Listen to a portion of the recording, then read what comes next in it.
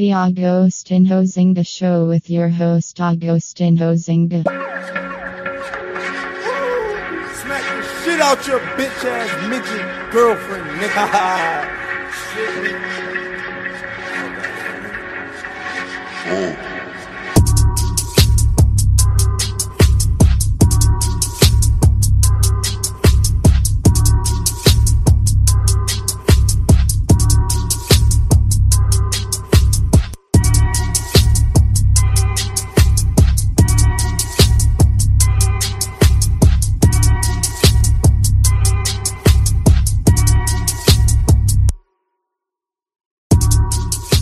Good morning, good afternoon, good evening, wherever you may be.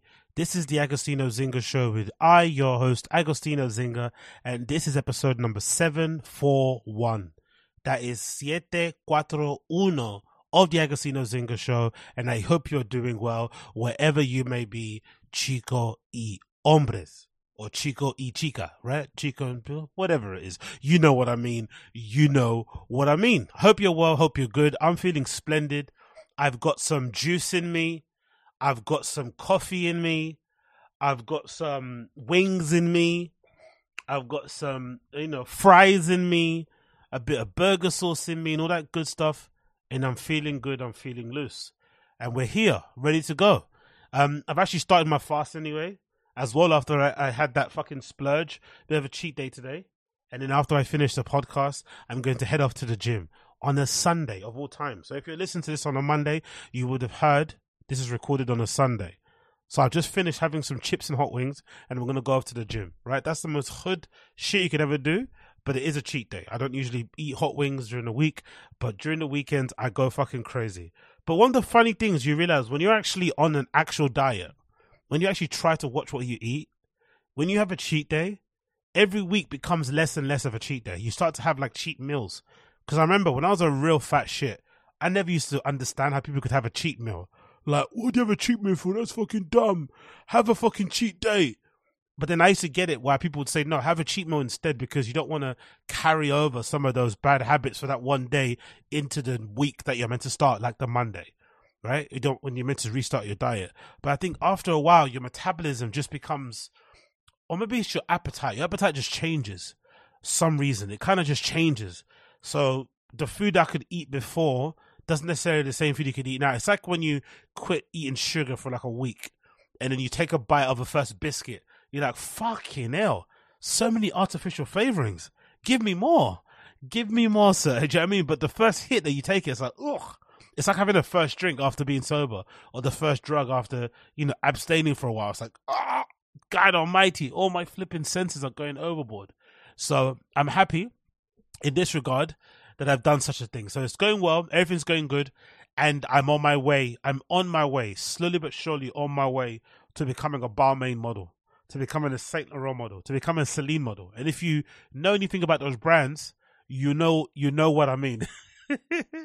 If you know anything about Celine, if you know anything about Balmain, and you know anything about the creative directors, you know exactly what I'm trying to aim for. You know what I'm trying to look at. You know what I mean?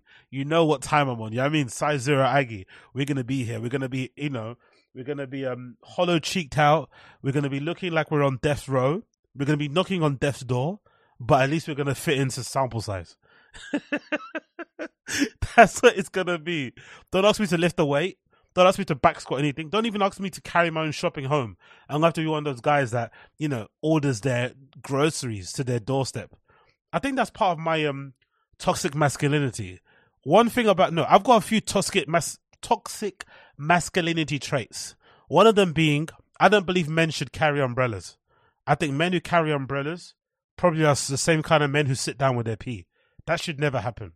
I'm also the kind of guy that believes that you should never, as a man, have an Uber delivery guy deliver your fucking deliveries to you. So your groceries. You should go like a real man with your little notepad on your phone or a little bit of paper, and you should chalk off all the things that you want to buy for your weekly shopping in terms of groceries. You shouldn't have another man bring your groceries in a box.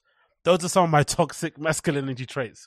I also believe if you're on a bus or a train, you should never go and sit first. If it's empty, of course, have a seat.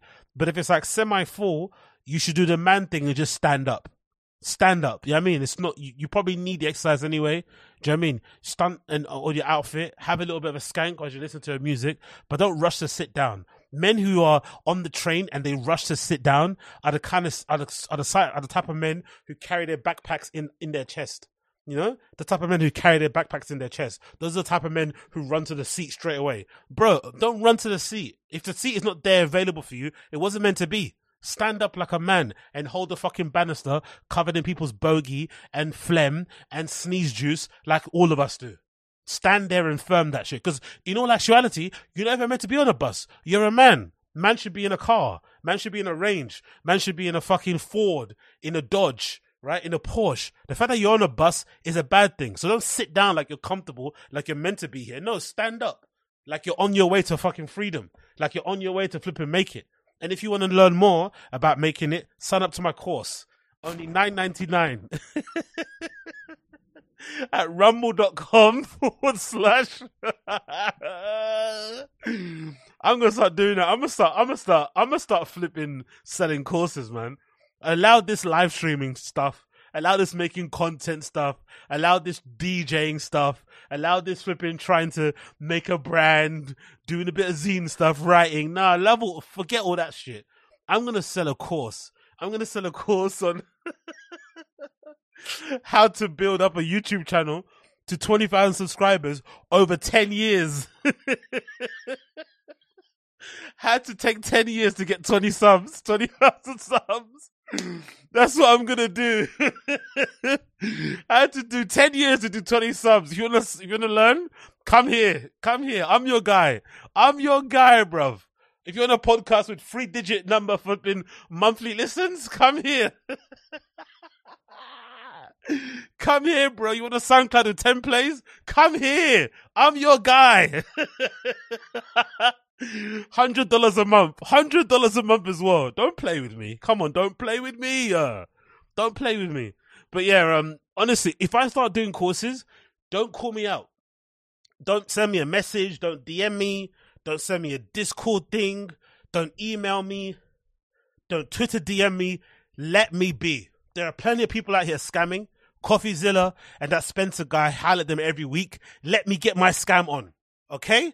Don't tell, oh my God, Axine, I'm disappointed. I thought better of you, but I've got no standards, bro. I got to feed my kids. I got to feed my wife. I got to feed my husband. I got to feed my girlfriend.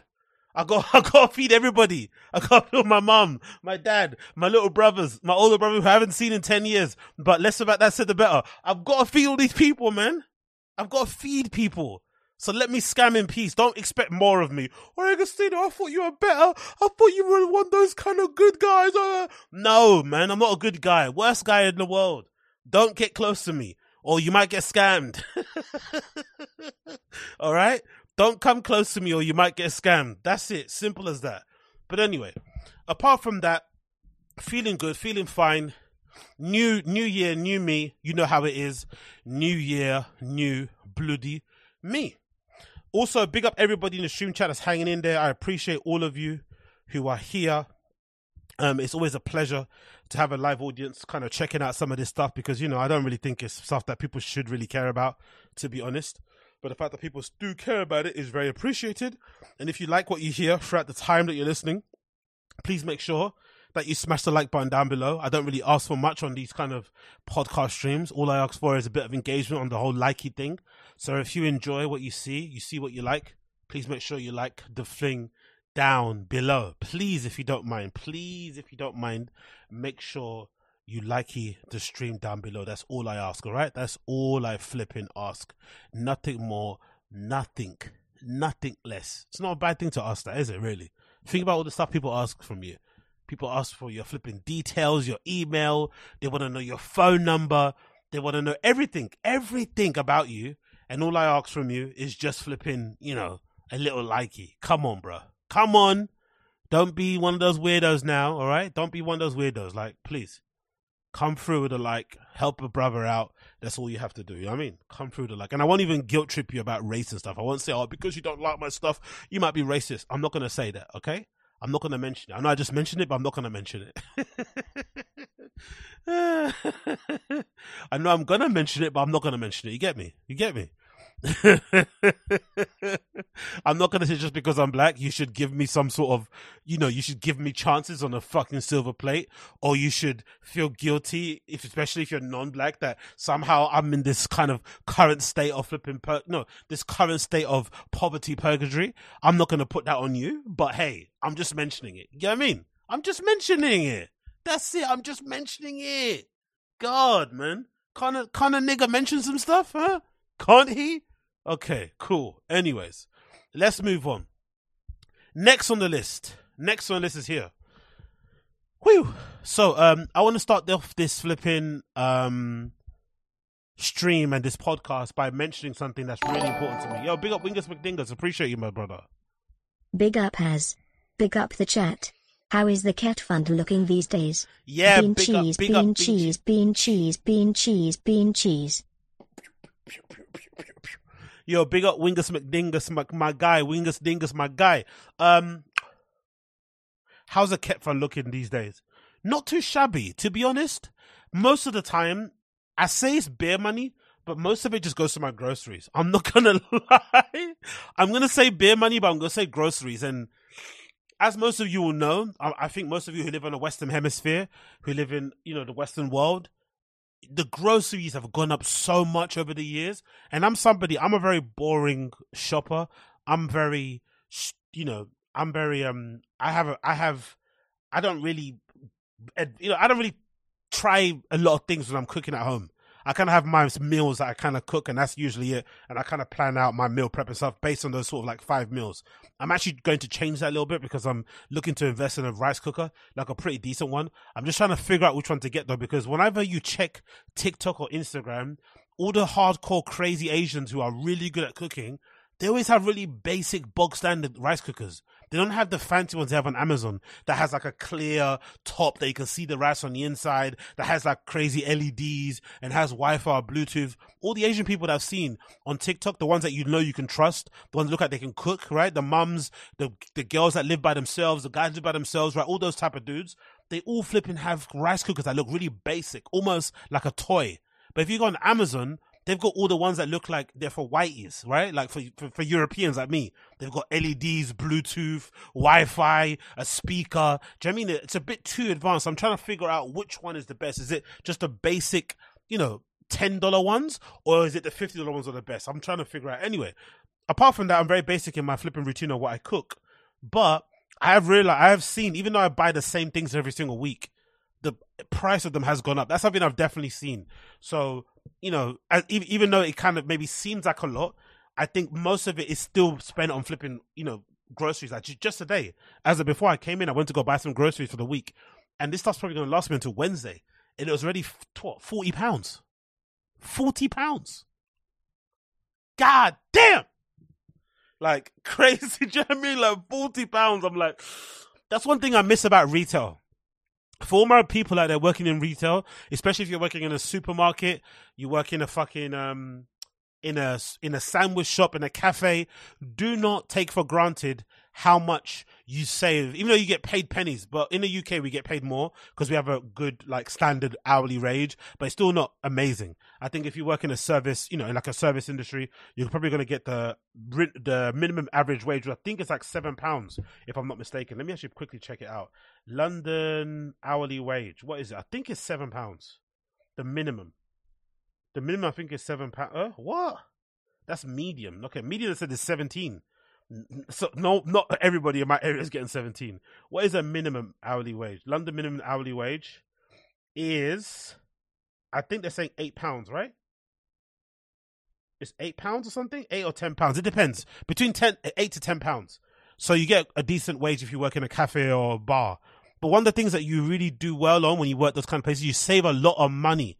You save a lot of money with your hourly wage being that good, and obviously being that decent, obviously getting free food. You save a lot of money with the free food. People don't account for that, but I really miss that. Working in supermarkets and being able to take the stuff that gets on sale for like heavily discounted price, almost like peanuts, to a point where you can probably just steal it. Do you know what I mean? Or just take it because you're friends with the person that flipping replenishes the sandwiches. That stuff is really not spoken about a lot. And again, it's soul destroying work, especially if you've got ambitions to do other things. it's really soul destroying work. Like, if you don't have I think one of the best things you could do in life, and this is coming from somebody that has a lot of ambitions and dreams, is to not have any dreams. Have like lifestyle or like family relationship, goals. I want to be married at a certain time, I want to have kids at a certain time or whatever. But having aspirations, like big dreams, is actually a bad thing, especially in a world where everybody pretends like they have it, but they don't. So you're on social media checking everybody. You're seeing that they've got all these amazing things, which they don't. They're capping. It's making you feel crap about your own life. Yo, big up Abe Martinez. Appreciate you, brother. 4 hours last night. Dayshiftnow.thx4 content. You know how we do, man. You know how we do. One of the best things about working Monday to Friday is that, to be honest, you get the ability to like jump on streams on the weekend whenever you need be. And one of the big things about not being such a caner anymore, right? Me not going out and partying and flipping, burying my nose in unspecified powders or putting unspecified round circular pill objects on my tongue and drinking every day, is that I get to do more content, because there is a direct correlation, almost a direct correlation to my decline in clubbing and going out and getting fucked at all these raves and the increase in content. It's quite embarrassing. But if you're paying attention, there's a direct correlation between Agostino not going out as much and Agostino doing more streams. It's simple as that. I'm very transparent in that regard. Very, very transparent. I've always said to people, like, if ever you want to check if I'm alive, just check my Twitter.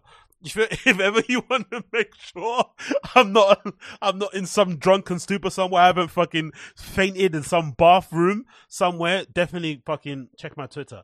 But yeah, all that to say as well, imagine passing away like that.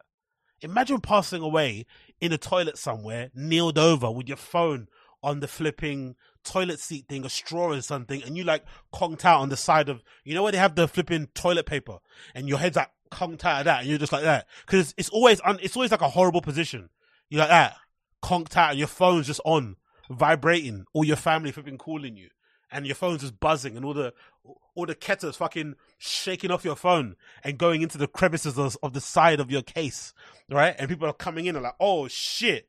Do you know what I mean? Especially if you're as big as I am, they try and beat the door down, but they can't because your back of your feet are blocking the door. And then they beat it down and they hear a crack, and your flipping ankle cracks as they pop up in the door. And there you are at the back, like with your head smushed on the side of where the toilet rolls are. And then they're like, and then they realize you didn't get a chance to wipe your ass, and you've got shards of flipping, brown stuff coming from the back of your ass, but they're not too sure if that's your skin or if that's your ass. And then they realize, oh shit, I might be racist. My weekdays are so busy, I really appreciate the weekend streams too. Thanks, mate. Big up Ooch, big up Ooch, big Ooch. Wagwan, big Ooch in the house. Flex if you're with me, flex if you're with me. Yeah, you know how it is. You know how it is. To be fair, I should really calm down on the weekday streams anyway, because, it kind of flips up my sleeping schedule, because I'm like nocturnal and stuff, but I like to live on the edge. Let's be real. I like to live on the edge, And to be honest, having self-diagnosed ADHD, one thing I realized that I've done is that even though I've swapped my clubbing for sometimes doing more content or reading more in whatever I'm doing, I have realized I'm just swapping one thing for the other. I'm doing what real addicts do. That's why sometimes I think maybe I have an addict brain, because I'm doing what real addicts do. You just replace one addiction with another addiction. Ta-da! Problem gone. I'm like those addicts that get into running. All of a sudden they start doing flipping marathons and Ironmans and stuff. You're like, whoa, whoa, whoa. Just stay at home, man. It doesn't mean because you drop one thing, you have to now turn into fucking Laird fucking Hamilton and shit. It's not that deep, brother. But hey, what do I know? What do I know? Anyway, bringing the tone down somewhat and being somewhat mindful and whatever, and somewhat respectful, I have to mention this. I really have to mention this because I feel like this is really tragic news. It's regarding the one and only Silent Servant and one half of flipping, or a part of a trio of Sandwell District, unfortunately has passed away. Silent Servant, R.I.P. Silent Servant. This is a really tragic story. I just saw it on the interwebs on my side of the internet the other day, and people are talking about it on all parts of the internet, from Instagram comments to Reddits and stuff on the Berghain community Reddit. I've seen people talking about it on Twitter. It's really grabbed people and really surprised people because, I don't think they saw it coming. And considering that how much of a great guy he is and well respected for people in the industry, it's just really sad to see such an event, and obviously even worse when you read the details of it. So let's read the story. It says Silent Servant, techno artist and San Juan District member dies. A Los Angeles-based DJ and producer John Juan Mendez, also known as Silent Servant, has died. Mendez Management Trial Agency confirmed the news in an email sent to resident advisor earlier today. And Triangle is one of the biggest agencies we have in electronic dance music. If you know, you know. January 19th, the cause of death wasn't disclosed, but Mendez's partner Simone Ling and Luis Vasquez, aka Darkwave musician The Soft Moon, are believed to have died in the same incident. So these are EBM legends. If you know anything about electronic body music and you know anything about electro adjacent music, you would have known about flipping Silent Servant. Amazing music. And I think San Juan District, I would describe as like the best best intro outro DJ mix music you could find. It's a really dumb thing to say and maybe reduces their artistry a bit, but with full respect, like they made some of the best intro and outro DJ mix music you could ever make, or like stuff that you want to make to kind of clear the dance floor. A lot of DJs will talk about, I play some tunes that I want to reset the dance floor with, because that's a really important part of DJing. It's always not like to kind of have the tempo always at maximum 100. You sometimes want to calm it down a little bit and like give people a chance to get a drink, to go to the bathroom, whatever it may be. And sometimes those tracks are a good way to kind of get people just reset and calm again. I think Southern District made some of that best type of stuff, but him personally, as flipping Silent Servant, some of the best EBM ever, and of course Soft Moon as well. Really, really crazy. And obviously Mendez's partner, Simone Ling. So imagine him, his partner, and Silent Moon all passed away at the same time. A prominent figure in electronic music for over 30 years, LA-based Mendez is best known as a member of the era-defining collective San Juan District alongside Regis, Femel, and Function. After San Juan District disbanded in 2011, Mendez launched Jealous God, label with Regis and James Ruskin, releasing records from the likes of Varg, Faith Fatale, and Black Merlin. Mendez's own music came out on labels such as Citarax, Byte, BTA or Byte, Hospital Productions. His final solo record, November EP, In Memoriam, released through Trezor. A new San Juan District compilation where next will be announced later this week. Yeah, I think that's meant to be dropping in February, if I'm not mistaken. They've got San Juan District soon coming out in February. On the DJ front, Mendez was a regular at some of the world's best clubs, including Berghain, Basayani in Georgia, Kihidi, and is scheduled to perform at Phoenix in Arizona tonight. Mendez was also a huge fan of new wave, minimal synth, industrial music genres. He would all regularly play on his monthly NTS radio show. Away from music, he was an experienced art director, photographer. Read some of the tributes below. And one of the really crazy things as well, if I'm remembering correctly, he had one of the best ever, and I think you should really check it out. It must have been like early 2000s or maybe 2010, 2011, I think around then. He had one of the best boiler rooms ever. And this was the era when that guy, Mikhail, was a presenter of Boiler Room, because even, sometimes he was a bit annoying to kind of see on screen because he was always kind of involved, right? Trying to keep people back away. You feel like he's trying to be center of attention. But to be honest, looking back, he did mark one of the best eras in Boiler Room. That guy, he was a host, right? That Mikhail guy. And especially during the Boiler Room in Berlin, those were the first times I think a lot of people got to see what the scene was like in there and how people actually rave and have a good time. They don't really care about the camera. They're just going for it. There was one of the best ever Boiler Rooms he ever did was the one in 2010, I think 2011, with Silent Servant. So check it out on YouTube if you haven't already. Incredible mix. I think majority of it's on vinyl, maybe some of CDJs. And I think it was in, I think that might be Prince Alexandra or something. I forgot the venue. Maybe it's one of those venues. It's the one with, maybe it's Prince, or maybe it's not. Maybe it's Trezor. I'm not too sure what the venue is, but it's an amazing mix. Check it out if you want to give him a tribute. And for me, I'm definitely going to play Death of Decadence. Unfortunate name, actually, track wise, but I think that's going to be a good way to kind of, remember him as my sort of like tune of the day. But obviously, you're going to read some of the tributes from him as well, from some of your friends who've kind of posted tributes on the end of this Resident Advisor article. And then, of course, I'm going to read some other tributes that I found on the good old Twitter. So, to start off with, we've got devastated to hear about the passing of Juan from This Is Racial, Grace Almeida. Big up her. I think she's a writer at Crack magazine, if I'm not mistaken, or one of those magazines. Silent Servant, Luis Surf Moon, two Latino artists whose legacies and contributions to techno, darkwave, and industrial were synthesized by the very fact, mourning their losses today and every day. Pan says, one Silent Servant, one of the kindest souls we encountered in music and beyond, an incredibly sad loss. Momo Reddy says, rest in peace, Silent Servant. DJ Intercity Disco says, shocking news about Joanne Silent Servant, who funneled so much incredible, often half forgotten music into our lives. By all accounts, a good man. That's something as well that you think is really good too, is all the people coming out and paying tribute to how much of a good dude he is. I've spoken about the music because I don't know the guy personally, never met him. I did have a chance to see him play at Fabric. One of the things that was really disappointing, he never came to London too much. I don't know why really. I remember seeing him in Fabric, like, might have been 2018 or something like that. I forgot what year that was, and he was incredible. But he never came to London or England a lot. He kind of played a lot in Europe and North America. I'm not too sure why that was, but incredible artist. So it's good to see people talking about him as a person. Like, I just know him for the music, but people are saying, nah, he was actually a really good dude. So it's really cool to hear that. Another person says here, Silent Servant was one of the nearest people I've ever met. They're wrong when they say never meet your idols. He was nothing but lovely to me. When we talked backstage, devastating loss for the dance community. I hear a lot of people saying this because I think he's based in the LA dance community. A lot of people are saying he's definitely a big loss to them. Boys Noise says, damn, why am I saying damn? Damn, RIP, one Silent Servant. Heartbreaking news that he, his wife, and Soft Moon have died. I only met Juan a handful of times. I was a huge fan of all his music, DJ sets. He inspires so many of us. I'll never forget our back-to-back. Deepest condolences to his family and friends. Another one, Ace Mo. RIP Silent Servant Company. Remember doing sound a couple of times with him in BK. Many condolences. And then we'll switch over to Twitter. We've got a few people here posting a lot of tributes as well.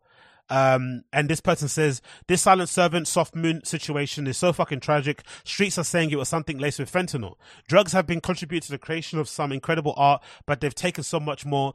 Do us to them, Simone Ling and their families, right? So there's a big conversation around how he passed away, and especially his partner, and obviously Soft Moon.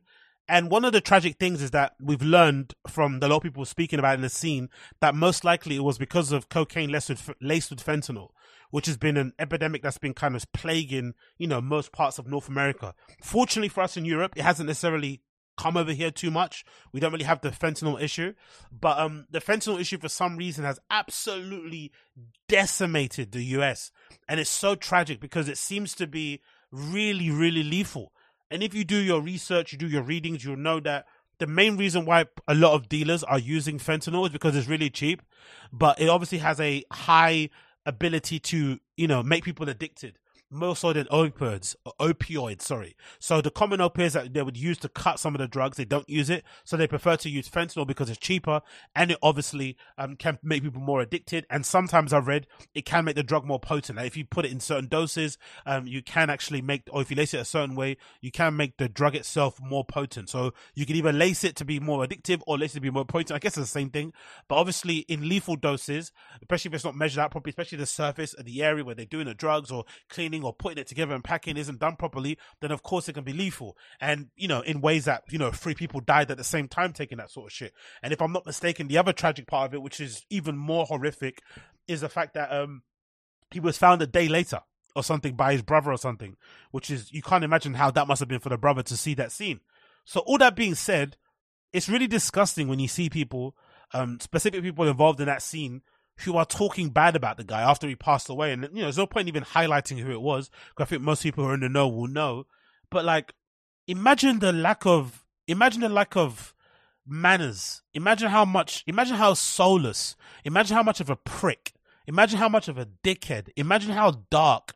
Imagine how mean-spirited. Imagine how evil you have to be talking bad about somebody when they pass. Even if you had an issue with them when they were alive. The best thing you can do is just shut your fucking mouth. You have nothing good to say, shut up.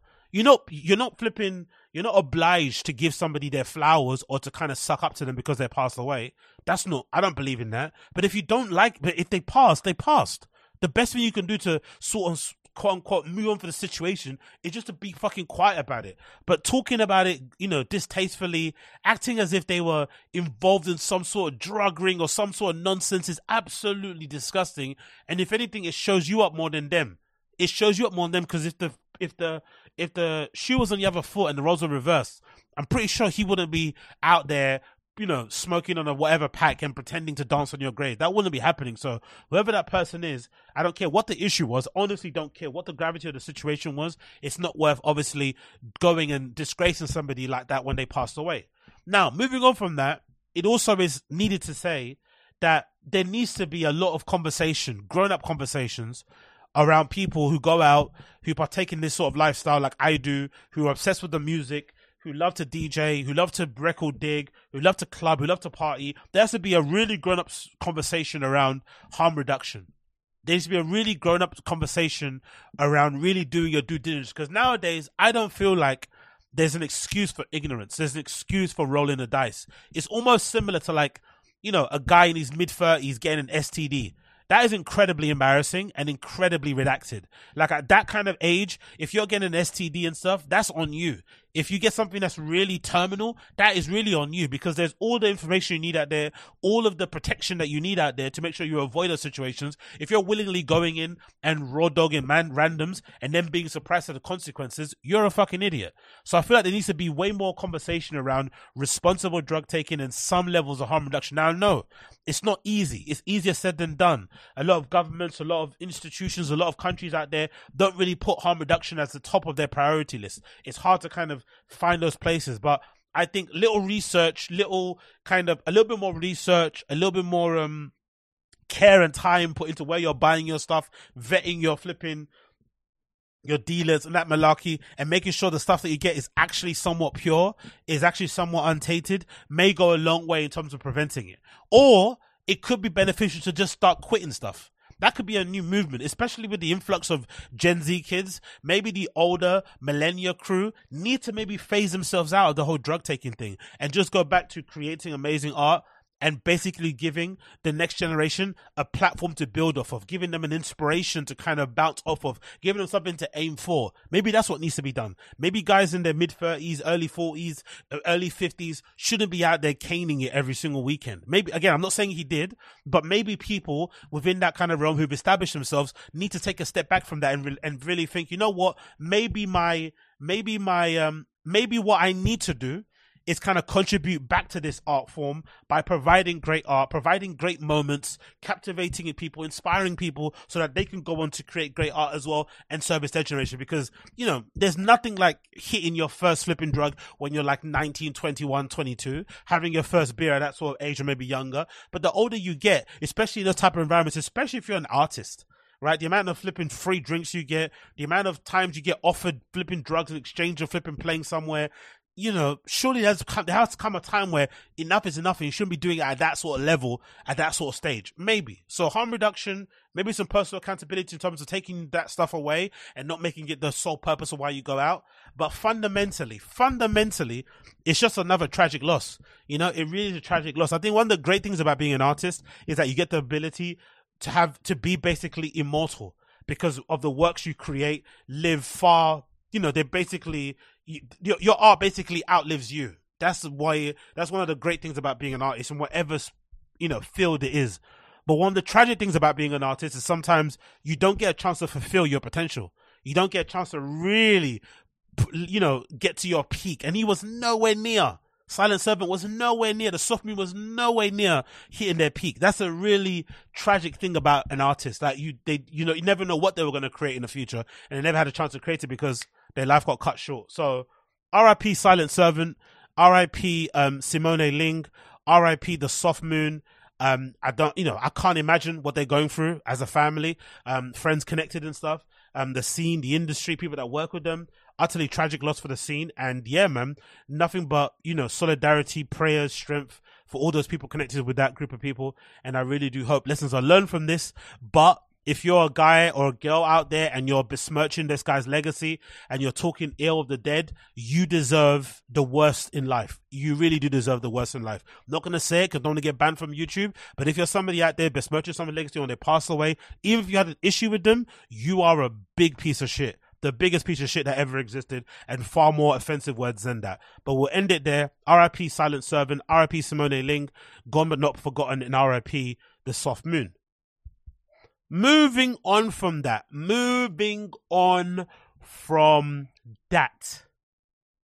Let's talk about this.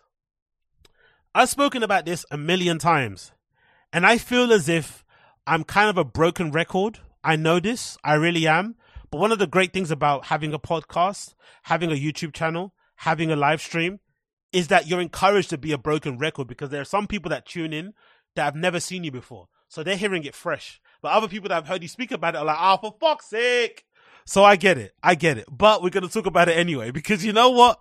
I can do what the hell I want. So I've been speaking about this topic ad nauseum, and I feel like I'm just as bad as these girls, or just as bad as these people, because I speak about how much I hate this shit, and they speak about the shit that I hate about as soon as, as often as possible. You know, that's what I'm trying to get at. And if you're wondering what I'm talking about, it's these relationship topics that seems to be the main crux of black urban-based podcasts. They all seem to be obsessed with talking about love, relationship, sex, and money. Now, some of you would say, but Agostino, you're black. That's all you care about. True. But I want something more for us. I'm the great pretender. I want something more. I don't read a ton of books, right? And I've got a couple of new books, actually, as you can see here, for the month of flipping, right? I've got a couple of new books over here, as you can see here, right? I've got the Moby autobiography, Porcelain, and I've also got this book here called Very Important People, about a former model talking about her escapades in the party scene. So obviously I'm a very intellectual guy, but I do all this stuff just to posture, just to kind of book virtue, if that's a thing, right? And to kind of, at least throw up another image of what a black guy is meant to be. Just another one. Like, oh my God, look at him. He's gonna rob me. Oh my God, he's reading a book. He's safe. That's what I try to do. So I am maybe part of the problem, because I'm not being maybe true to my DNA, true to my code. I'm not out here wearing flipping Christian Louboutin shoes and crossing my legs every minute. Okay. I understand that, but I want more for my people. And I sound like I'm speaking Igbo, innit? What? The one thing I want from my people is this.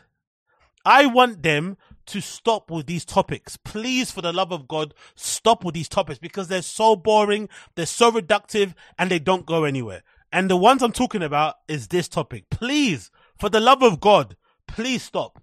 Curse to the Shade Borough. Let's play this clip. Unfortunately, I wish a lot more women would just. I think that once we take out that stigma and reject the stigma being ours. Yeah. Because if I cheat, it's okay for the man to do the same to me. Oh, let me be the one that's crying ho around the city. It is me that cheated. Yeah. I will wear my crown. Yeah. Sorry, Ayelo Shelle. I don't know if you think about life. Life happened. Yeah. You get it? I feel like I've gotten to a place in my life where you can't shame the shameless. Do you know what I mean? So if you're dead to shame, there's little. Okay, if I cheat tomorrow and you want to leave, I will respect you. If you want to stay with me, don't you be using it to judge me every day, because me, I've won the crown of a cheater. I cheated, okay, but I still love you. So you're happy to be, let's just say your man cheated you, you'll chop it and move on. No, are you asking if cheating is a deal breaker for me? Is cheating a deal breaker for you? If I'm going to be very honest, no. Brilliant, right? I'm sure there's a queue of men waiting to pick her up, because if cheating's not a deal breaker, that means you have no deal breaker. So, you can do what the fuck you want. So clearly, loads of men who are very manipulative, loads of men who who only kind of try to spot women who are very insecure, they're going to be lining up outside of a door. And I'm pretty sure she'll tell you she's probably not sure of options. That aside, do we really need to have a conversation again? How many times have we seen these type of conversations, these type of topics in various forms with various Nubian queens? How many times do we need Nubian queens to sit in front of very good quality microphones, very good cameras, talking about this nonsense every single day? Like, God almighty, surely you must have more to contribute to the world. And the funny thing is, if you tell these women, oh, all you have to offer the world is your pussy and your face card, they're going to get angry. They're going to get frustrated. They're going to say, how dare you? I'm more than that. I have a brain. I have a doctorate degree. I have a master's from fucking Open University. Blah, blah, blah, blah, blah. Okay, cool. Then show us. Show us. Black girl magic, show us. Black boy magic, show us, please. Because what the hell is this? Sitting here talking about, is cheating a deal breaker, bruh. What kind of messages are you sending out to the universe?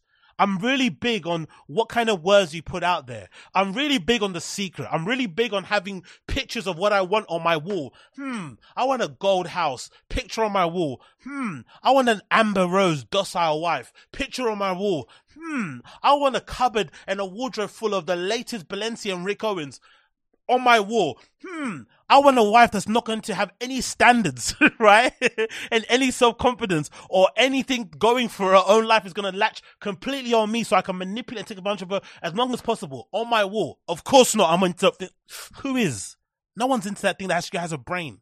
But this is what they're into. How can you have a mood board? How can you practice appreciation? All that sort of nonsense, right? How can you have all this nonsense, all of these buzzwords? How can you have all those little placards and little frames that single girls have on the side of their bed frames about keep calm and keep carry on or whatever nonsense they have, right? Love is light or whatever those IKEA fucking slogans are. But then you're running around with these sort of mindsets. Like, what is this? What is this? What is this? All this therapy you're paying for, and here you are sitting here, advertising to the world that you have many, many issues. And all you need is a nice looking man to come across and kind of, tick some of your boxes, whatever it may be, buy you a shitty, shiny Chanel bag, and all of a sudden everything is okay. These topics are redundant. We don't care. They don't really matter. They don't do anything. If anything, they make you look bad, bro. Like, come on. Have some standards. Have some class. Have some shame even. Because why are you advertising this? Even if this was true, even if this is you, surely advertising it to the world isn't the greatest thing. Because who are you going to get in your DMs? Just loads of cheaters. Just loads of fucking fuckboys. Then you're there saying, I don't want a fuckboy, but then you're signaling you want fuckboy. Come on, man. You don't want fuckboy, you want fuckboy. Of course. Like, come on. I'm fed up with it. It's annoying. But then on the same token, I say all these words, I pontificate, I shout into the void, I get angry, I get flustered, I get hot, I get sweaty like I'm Black Youngster on a roll of Molly and Coke, right? I'm dripping, I'm wet. But the reality of it is, these videos get hundreds of thousands of millions of views. I bet you if you go on the Shade Barrow's Instagram comments or views things, you'll see this thing got millions of flipping or thousands of likes and views. If it's on TikToks, millions of flipping likes and views. So clearly, I'm in the minority. I'm in the minority here. I think that most people love this shit. Most people love this shit. So clearly, I'm in the minority. And I think a lot of people out there talk out their ass. They say they hate it, but they like it anyway. And I wonder why. I wonder why people love these asinine, repetitive, boring questions and topics every single day. Like, surely this is not what you should. And again, I'm not telling you to go listen to NPR or New York Times every day. No, not every day has to be intellectual day. But surely, not every day has to be, should a guy pay for the first date? Should you wear your natural hair or wear a wig? Is makeup cheating? How tall should your boyfriend be? Will you fuck somebody on the first night? Do you use protection? Do you like to do oral sex? When will you like to get married? How many kids do you love kids? Rah, rah, rah, rah. How much do you have to make in your bank account? Like, come on, bro. Like, really? How many of these topics? Really? God damn, bro. Oh.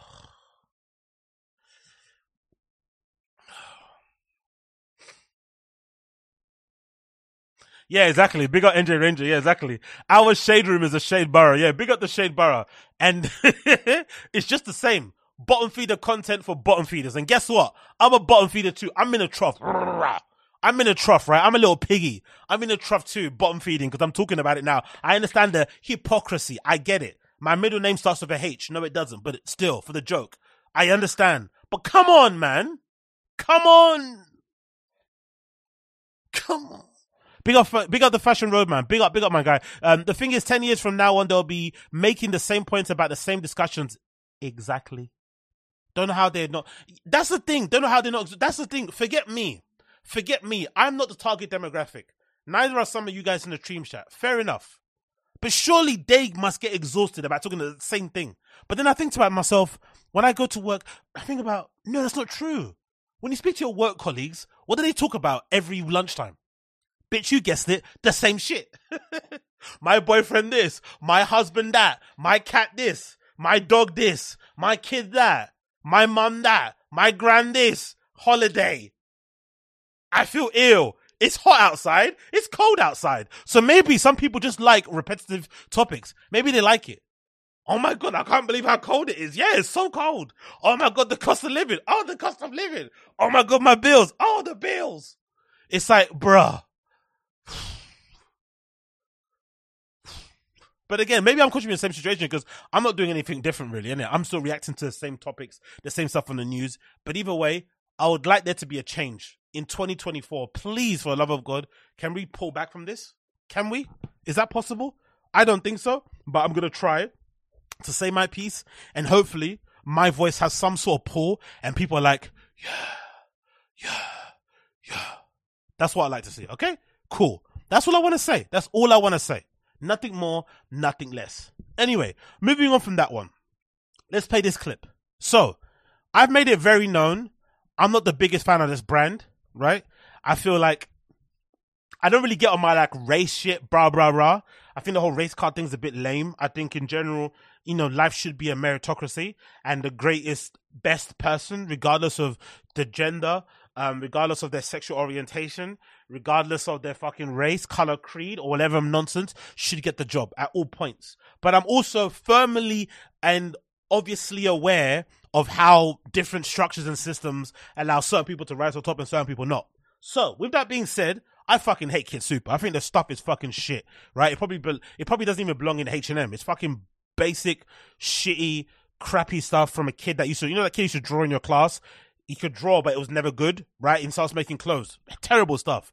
But you have to give the guy credit for his ability to assemble 3 of the most random people ever in one room during his after party for his collection at Paris Fashion Week. You have to give the guy credit because somehow this guy managed to get Giggs, Ronaldinho, and Jim Jones all in the same room. That's fucking incredible. Give the guy props. The clothes fucking suck. No idea how he won the LVMH prize, but when it comes to cultural significance, when it comes to having your finger on the pulse and being a part of the cultural zeitgeist and putting out stuff that people want to see, this is it. A combination of Giggs, Ronaldinho, and Jim Jones all in the same room is fucking incredible. Let's play the clip.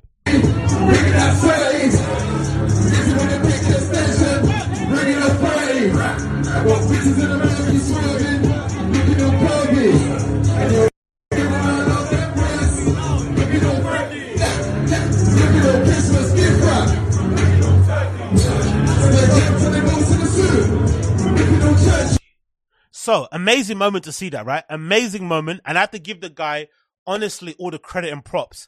And this maybe explains why some of the big houses really would rather have these kind of like streetwear adjacent guys getting involved. Because for some reason, actual fashion designers don't have this kind of cultural scope. I don't know why it is. Like, J.W. Anderson has way more talent in his left pinky toe than Kid Super. But is he aware of who Giggs is? Does he know who Ronaldinho is? Can he even kick a ball? Does he know who Jim Jones is? Probably not. But if you ask him to design a collection for you, he could do it with his eyes closed and his hands behind his back and a pencil in his mouth.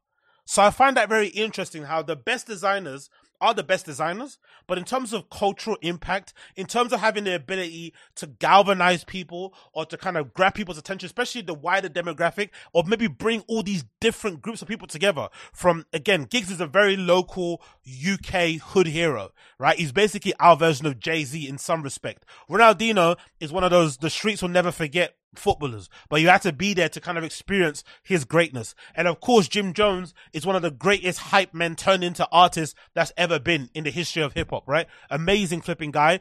Only flipping blemish on his record is how he fucking blackballed and kind of bad-minded Max B, but that's a really personal street beef I'm not really going to get involved in. And free Max B, by the way. But I find that really incredible. I find that the most interesting part of it, this ability to maybe, and again, this is like loose and easy.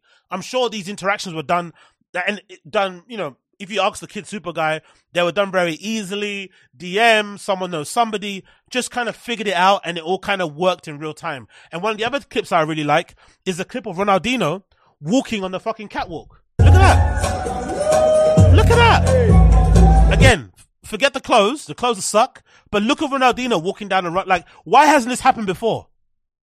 Why hasn't Ronaldinho, one of the greatest footballers to ever grace football, one of the only footballers who I'm still to this day, maybe him and Alan Shearer are two of the people that I so regret we never end up signing United. There was a chance that we were going to sign Shearer. He ended up going to Newcastle. There was a time we were going to sign Ronaldinho. He was at PSG. Ended up going to Barcelona. Those are two of the players that I would have given everything for Man United to sign because they would have changed the course of our history. But one of the greatest footballers ever, why hasn't he ever walked a fucking runway before? Considering how he looks, considering his impact culturally, why hasn't he ever been on a runway? Why did they have to take Kid Super to do it? Why? King. Look at him. You gotta love it. You gotta flipping love it. Honestly, I'm like, and again, this is why I think a lot of fashion designers, for as much as they, like, I can understand the frustration of being a fashion designer and, you know, busting your, like nowadays, what's the tuition? Like 10 grand or something, maybe more, busting your ass, getting a master's to try and, you know, separate yourself from the pack, and then having to, like, imagine having to get a master's to separate yourself from the fashion pack, then graduating from that with a degree and a master's in fashion, and then having to work as an intern for 22,000 to 26,000 a year, if that, for some designer that's a piece of shit to you behind the scenes, but has a great image in public, so you can't really say nothing, right? So you're stuck in this fucking hellhole where you're pattern cutting for an absolute tyrant, but you've got all this fucking ability and education, and then you see Matthew Williams getting a Givenchy job. I can understand why that can make you piss off, but the reason why those guys get the job is because they have such a wide scope on different cultures and subcultures and genres and scenes and whatever it may be, and appeals that they mostly get from doing their own brand or just being a cultural influence, all this sort of stuff. They have all of that stuff. And that's, I think, sometimes fashion designers are a little bit too narrow-minded, you know?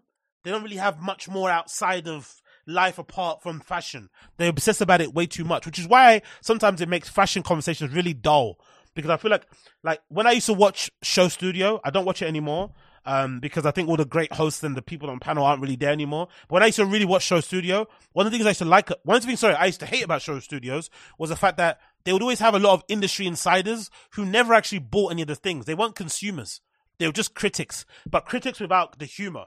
I think one of the only ways you can critique nowadays, because people are so sensitive, is with a bit of humor. If you critique and it's just coming across really snarky, like Kathy Horn's a good example of it. Love her writing, but she comes across like a miserable bitch, right? Not her fault. Maybe that's her deposition, whatever it may be. But I think you have to have a bit of humor in it. And without the humor, it just comes across like hate. But obviously those things kind of parlay into the other. You know what I mean? So there's not good criticism.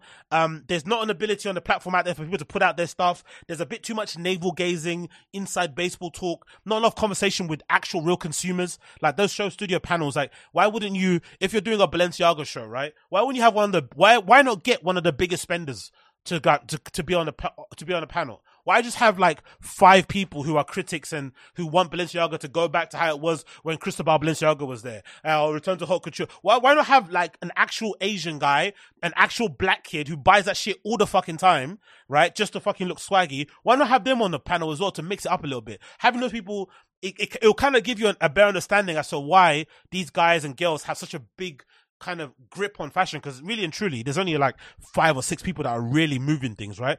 And most of it is for a reason. There's a reason why people keep buying, like, you know, keep buying those fucking Hermes sandals, which is the fucking hate strap on it. There's a reason why people buy Gucci belts. The reason why people buy fucking Louis Vuitton fucking bags. Do you know what I mean? Because it's the best in class. It's what people kind of maybe, hold up on a pedestal, wherever it may be. All these things are important, but there's too much like inside baseball talk. I want it to be a bit more broad, but hey, what do I know?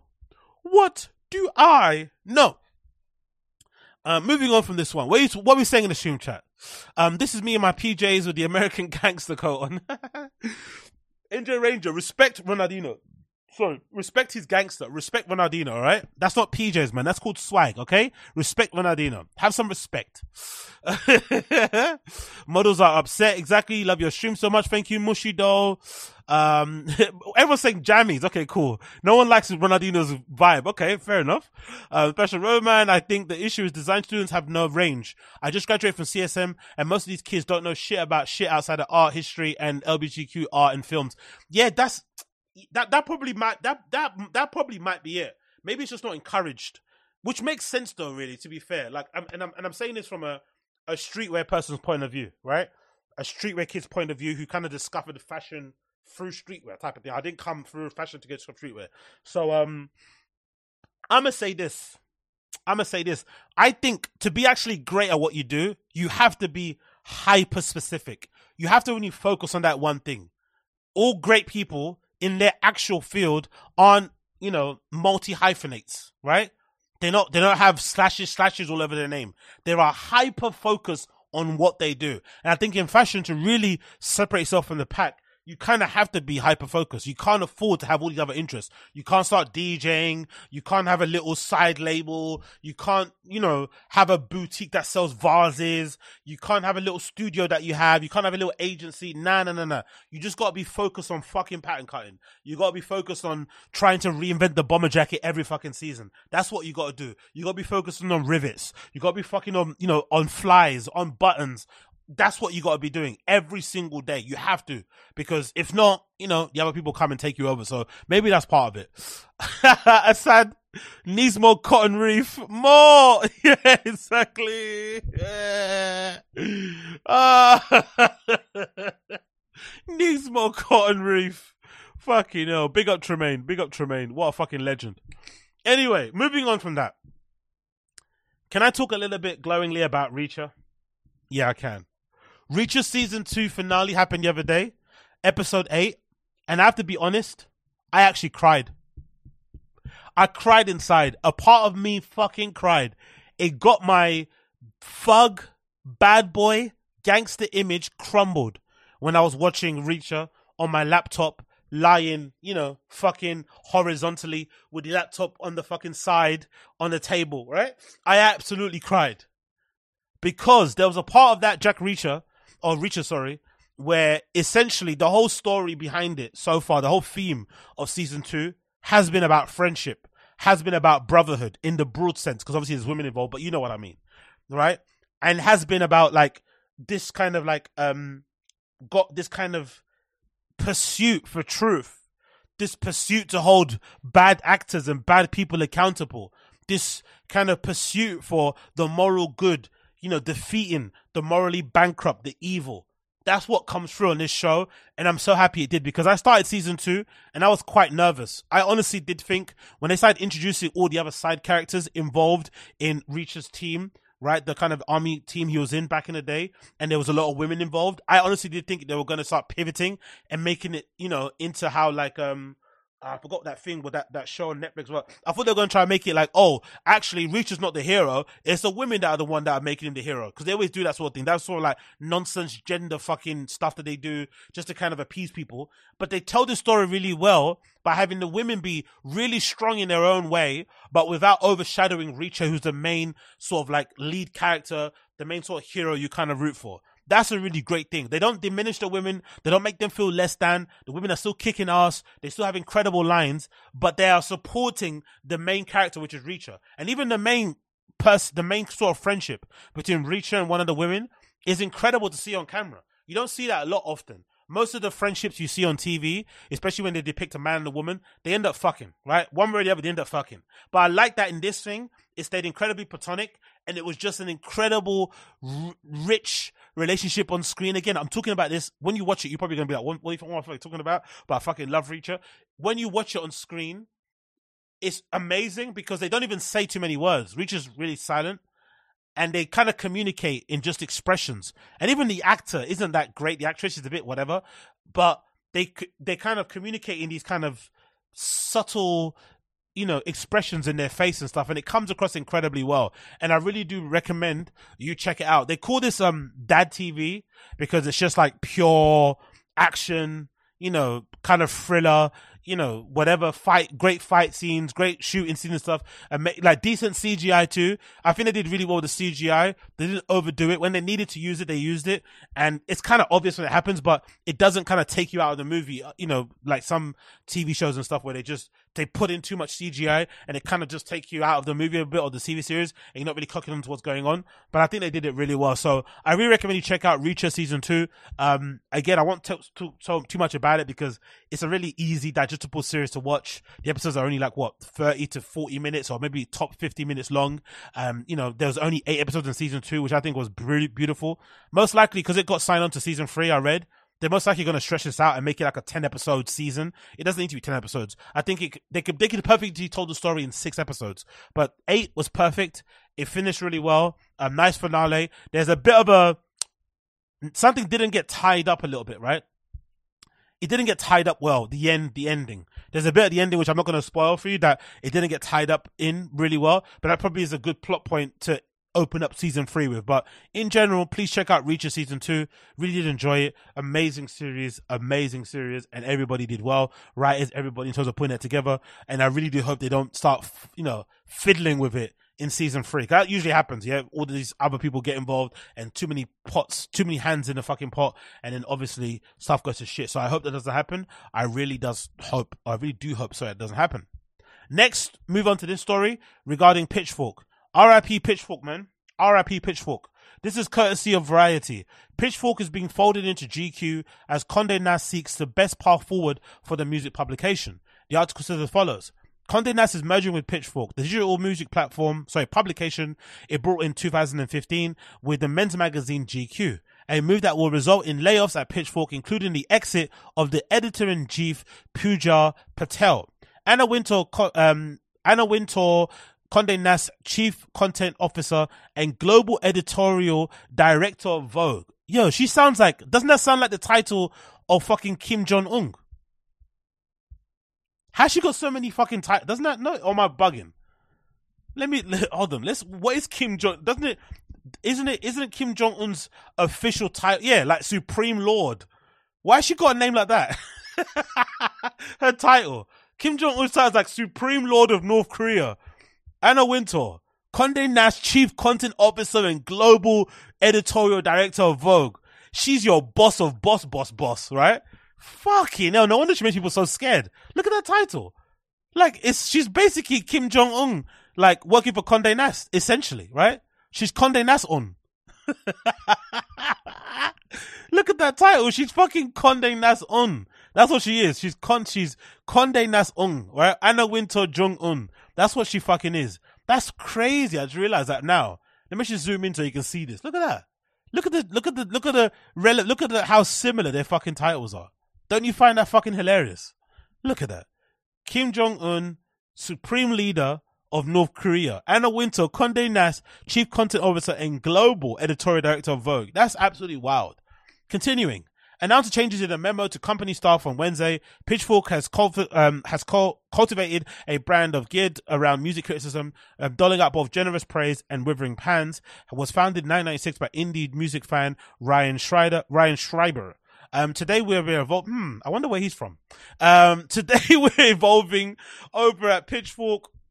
No, evolving our team at Pitchfork's team structure by bringing the team into GQ organization. This decision was made after a careful evaluation of Pitchfork's performance and what we believe is the best path forward for the brand so that our coverage of music can continue to thrive within the company. Both Pitchfork and GQ have unique, valuable ways that they approach music journalism, and we're excited for the new possibilities together. She added the organizational changes. Some of our Pitchfork colleagues will be leaving the company today.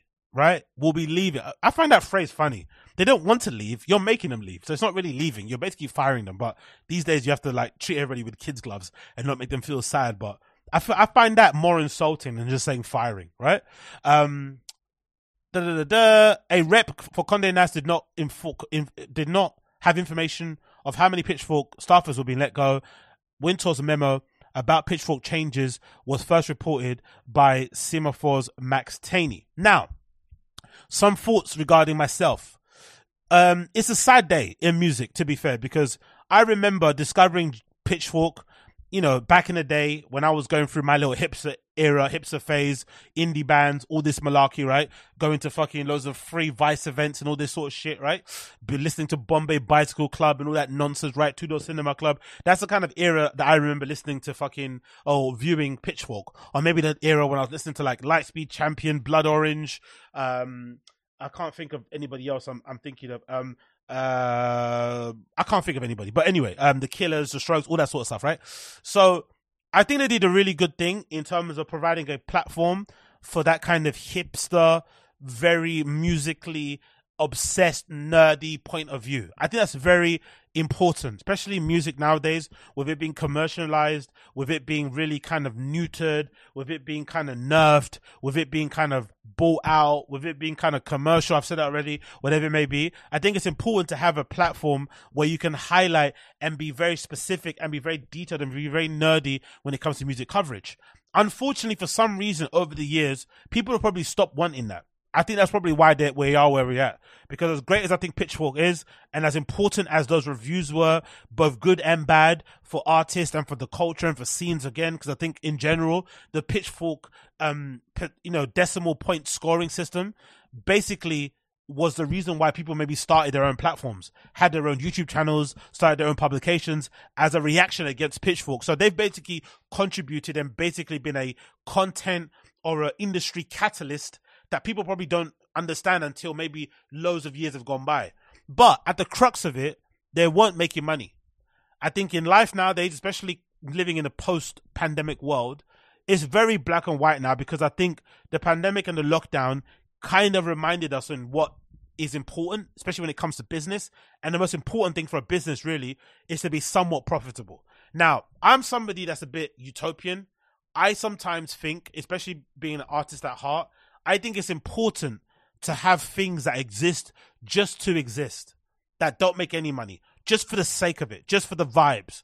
Like, there needs to be a guy living in every seaside town that brings in this fresh fish, cooks it at the beach for you, right there in front of you, and gives it to you, and sometimes maybe sells it at a loss just for the experience. He doesn't need to be Jeff Bezos level of an entrepreneur. He just needs to be there as a symbol of like what that life could be like, as a representation of that beach seaside town that he lives in.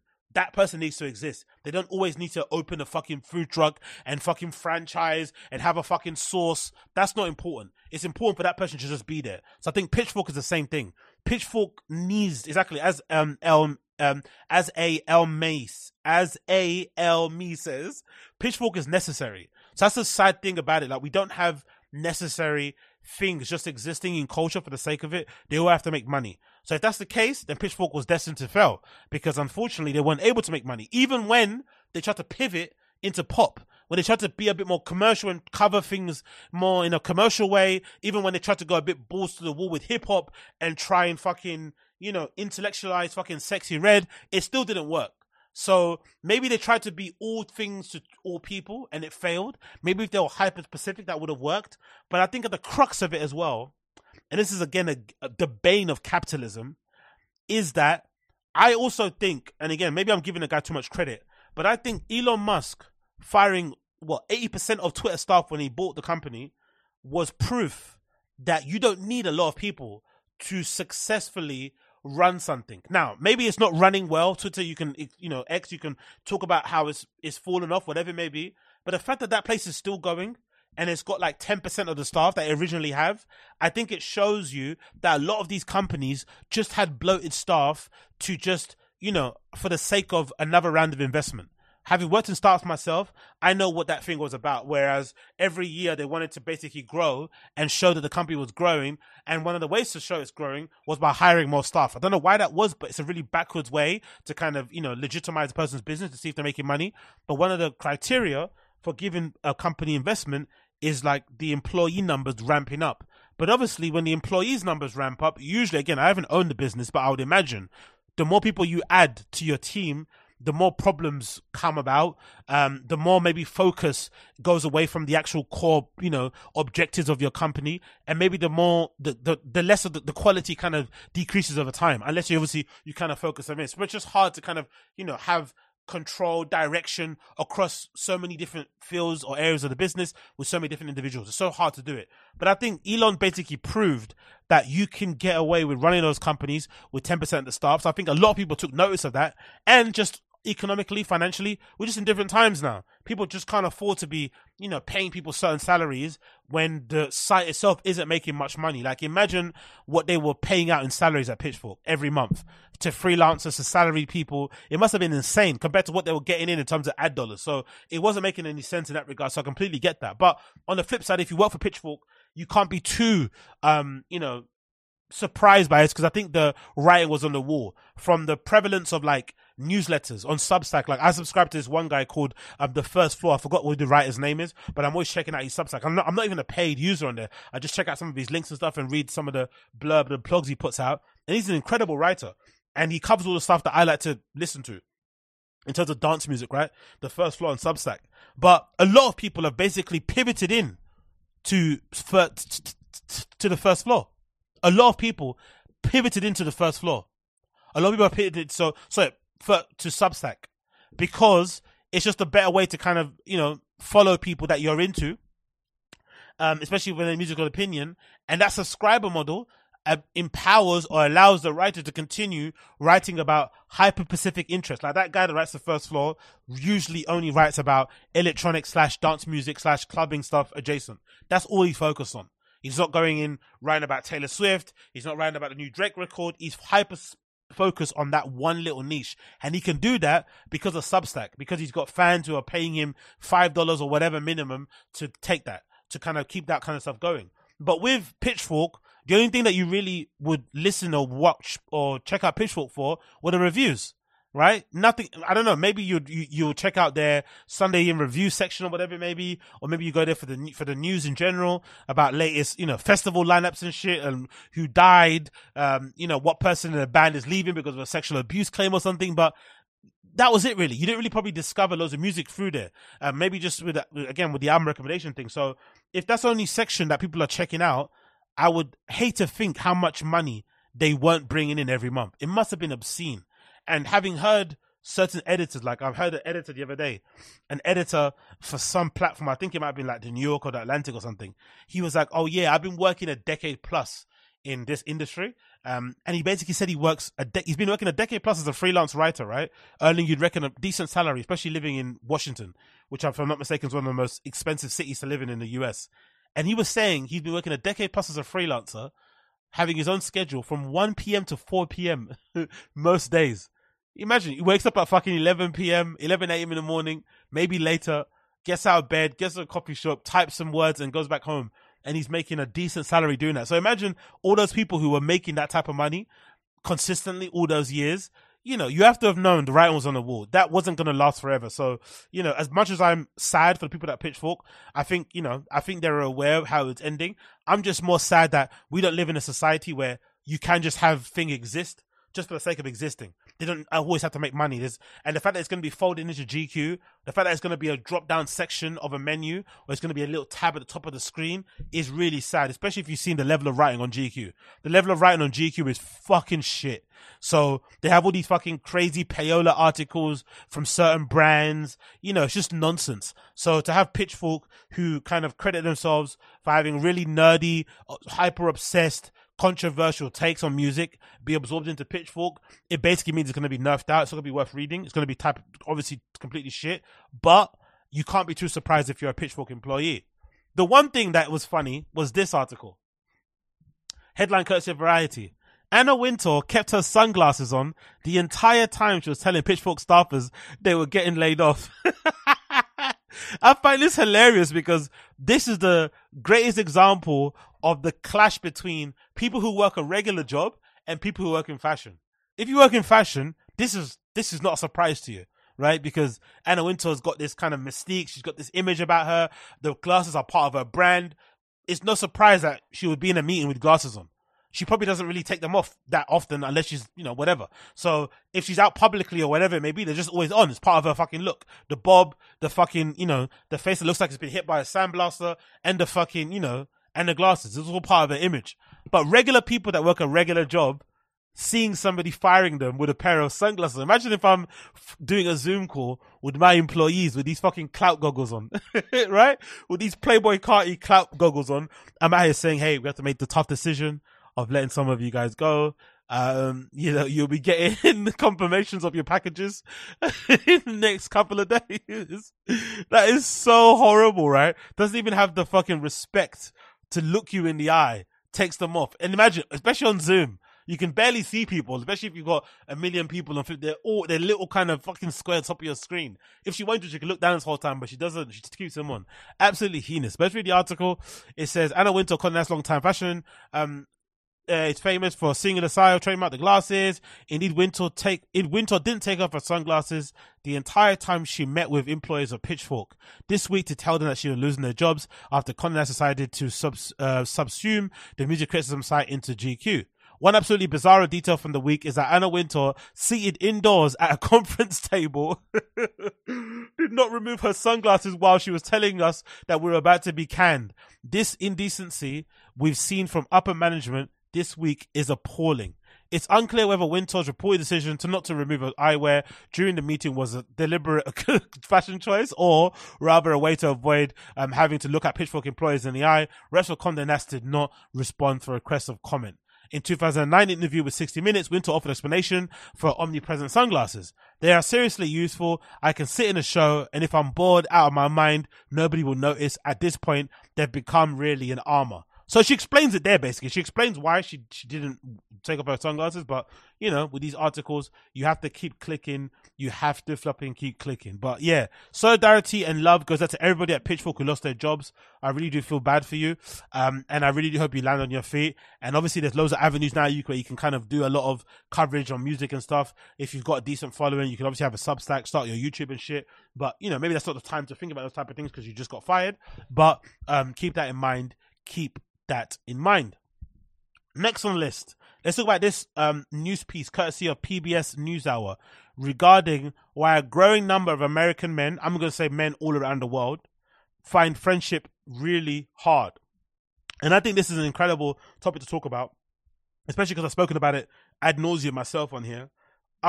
People are very aware of my thoughts when it comes to friendship, so I'm going to let the video play, and I'm going to obviously offer comment throughout the entirety of it and pause it a number of times. So if you want to check it out yourself and you're listening, please make sure you check it out at the PBS NewsHour channel. It's called Why a Growing Number of American Men Say That They're in a Friendship Recession. I will include the link in the description down below if you want to check it out. Let's play. Stuck in what's been dubbed a friendship recession, with 20% of single men now saying they don't have any close friends. And more than half of all men report feeling unsatisfied with the size of their friend groups.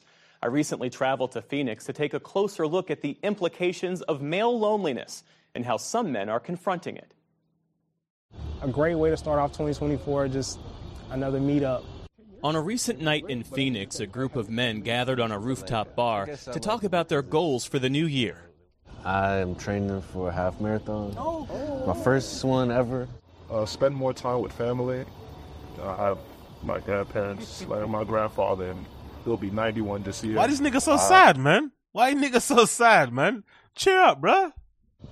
Make moments like this where I can sit and talk and, look for mentorship and even offer it. This friends group was started by 38-year-old Quincy Winston.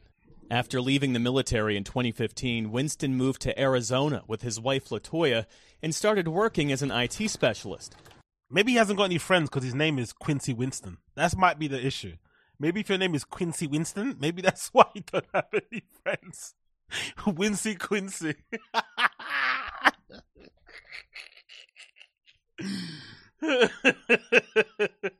But for years, he says he struggled to make friends here. Were you feeling lonely and disconnected? Definitely, especially when it came to having male friends. I didn't have any, and that lack of connection put me in a place where I didn't know exactly what to do about it. So, in March of 2022, Winston turned to the social media platform Meetup.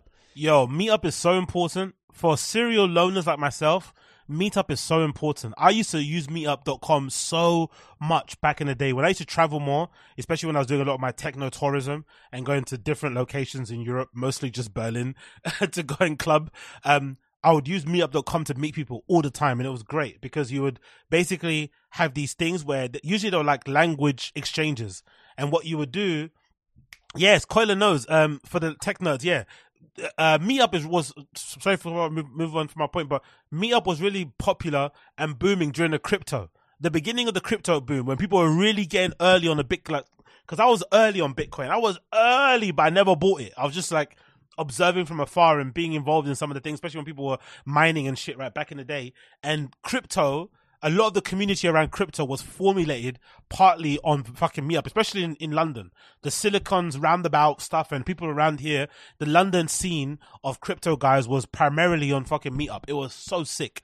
Anyway, when I was going to these techno-tourism haunts, I'd go on meetup.com and there'll be these great little language exchanges that they'll do, or that they'll just do these meetups of expats or like people passing through. And it'll be great because usually the Meetup events was so often that it'll just be like every day of the week, basically in a set bar. So if a bar was quiet during the week, they'd give this Meetup place like, you know, maybe a subsidized cost on the back of the room, and maybe you have to pay, or maybe sometimes if you buy a drink, you know, whatever, there's usually some sort of deal involved, but they usually have like a corner of the room kind of earmarked out to them. And one thing that always surprised me every time I went, didn't matter if it was the summer, the winter, whenever, they were always full, these Meetup, and it was always a reminder like, oh shit, I always used to talk about how kind of lonely I was and how little friends that I had, but then I'd go to this place and I'd think, shit bro, this situation about lack of friendship is really kind of all over the place. And then that's when I started to realize that everybody was capping, because I always used to get, and again this is a really weird segue, but it used to kind of annoy me when people would like show off their friends online and would leave, especially in my little scene, my little creative streetwear, art, fashion, music scene. When someone does something really cool or they get like a good job somewhere, they'd be writing in the flipping comments, oh, I'm so proud of you, I'm so proud of you, all this sort of shit, right? And they'll be like, hold on, you don't know this person personally. You don't know them. You've never been to their house. You've never hung out. You're just fucking clout chasing because they have a name and you're trying to pretend like you're friends, but you're not really friends. And it used to be something that kind of would like just annoy me seeing it to myself.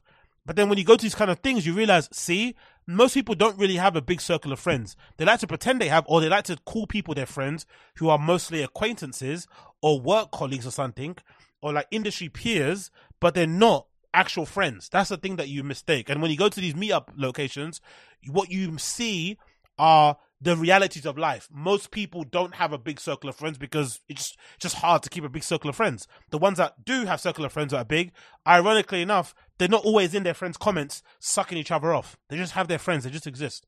The ones who try to, all their friends happen to be cool. It's like, hold on. So all your friends are cool. You don't have one friend that is a fucking, is a janitor at a fucking elementary school somewhere. You don't have a friend that's a fucking car wash attendant or whatever that fucking name is called, or a waiter or something. All your friends happen to have amazing jobs at agencies and brands and stuff. Come on, do over.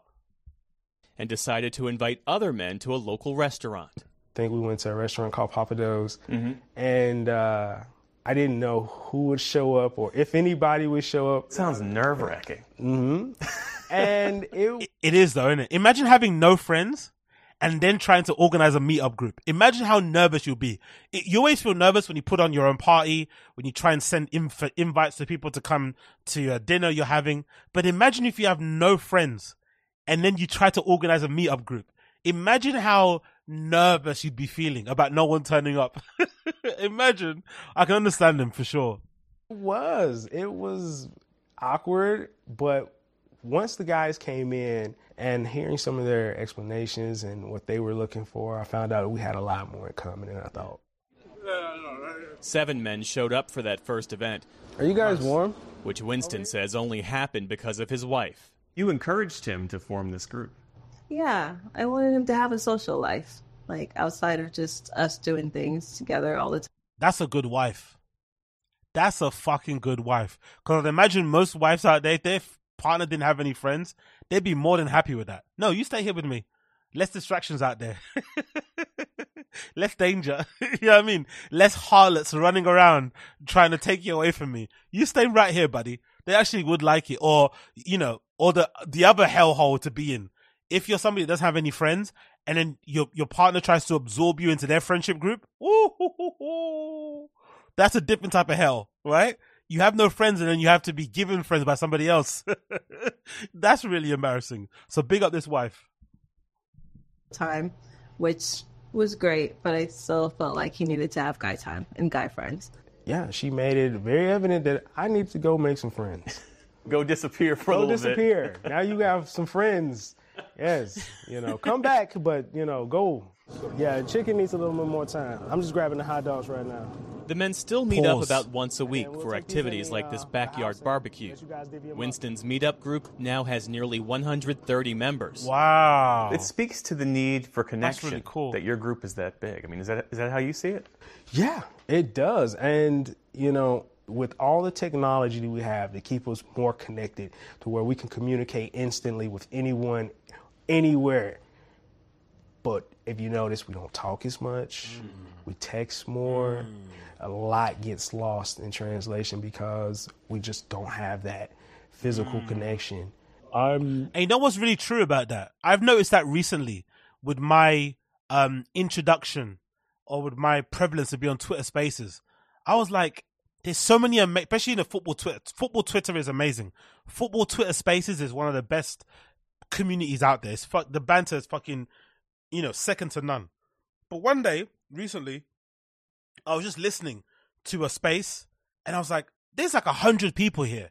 And it's like Saturday at 2 a.m. And people are laughing. They're busting joke. They're ribbing each other. There's familiarity in what they're saying to each other. So they know each other in some personal way. I was like, a lot of people don't really have friends, innit? Don't even have people they hang out with in real life, actually. Which is actually cool because you get to supplement that by doing it online. But it is another kind of example of the realities of it. People like to pretend they have a big social group, but actually, who do you get the chance to speak to a lot, really often? Not that many people. But on the internet, there's endless amounts of people that you can speak to, and you don't really have the burden of having to, you don't really have the burden to, be around all the time as like a friend would. You know what I mean? Without having responsibilities. You can just check in when you jump on a Twitter space. But that's something I realized when I was on Twitter Spaces recently. The newest member of the group, but I'm also one of the oldest members of the group.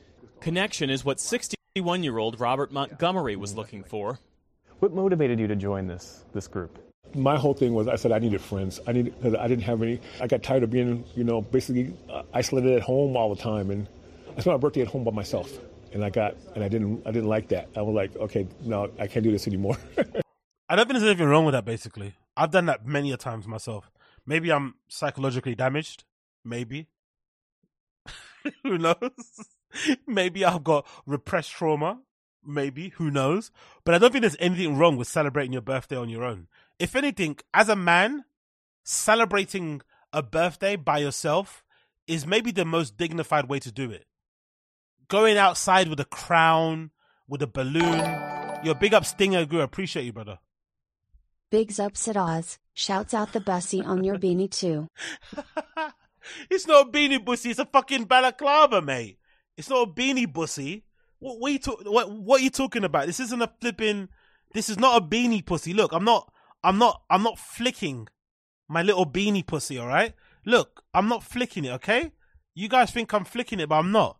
It's actually a balaclava. How dare you? How bloody dare you? Honestly, have some respect, please. Have some respect, okay?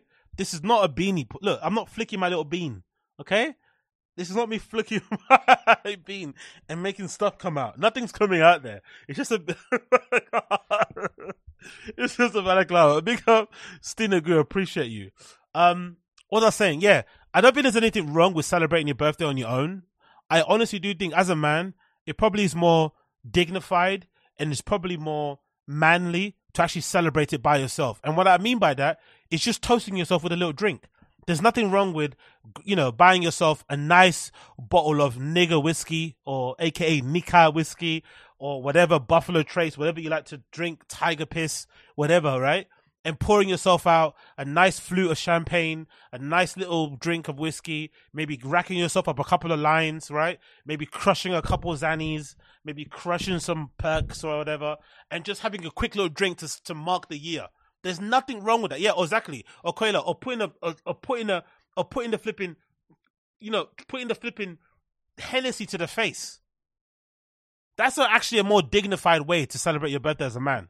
Going to a nightclub or going to a bar or restaurant with a crown on and a big badge, like with your age on it and stuff, like that's very GAY in the most derogatory way possible. Respect and solidarity, talking about LGBTQ people. I'm part of your allegiance, right? I'm in the fucking fight.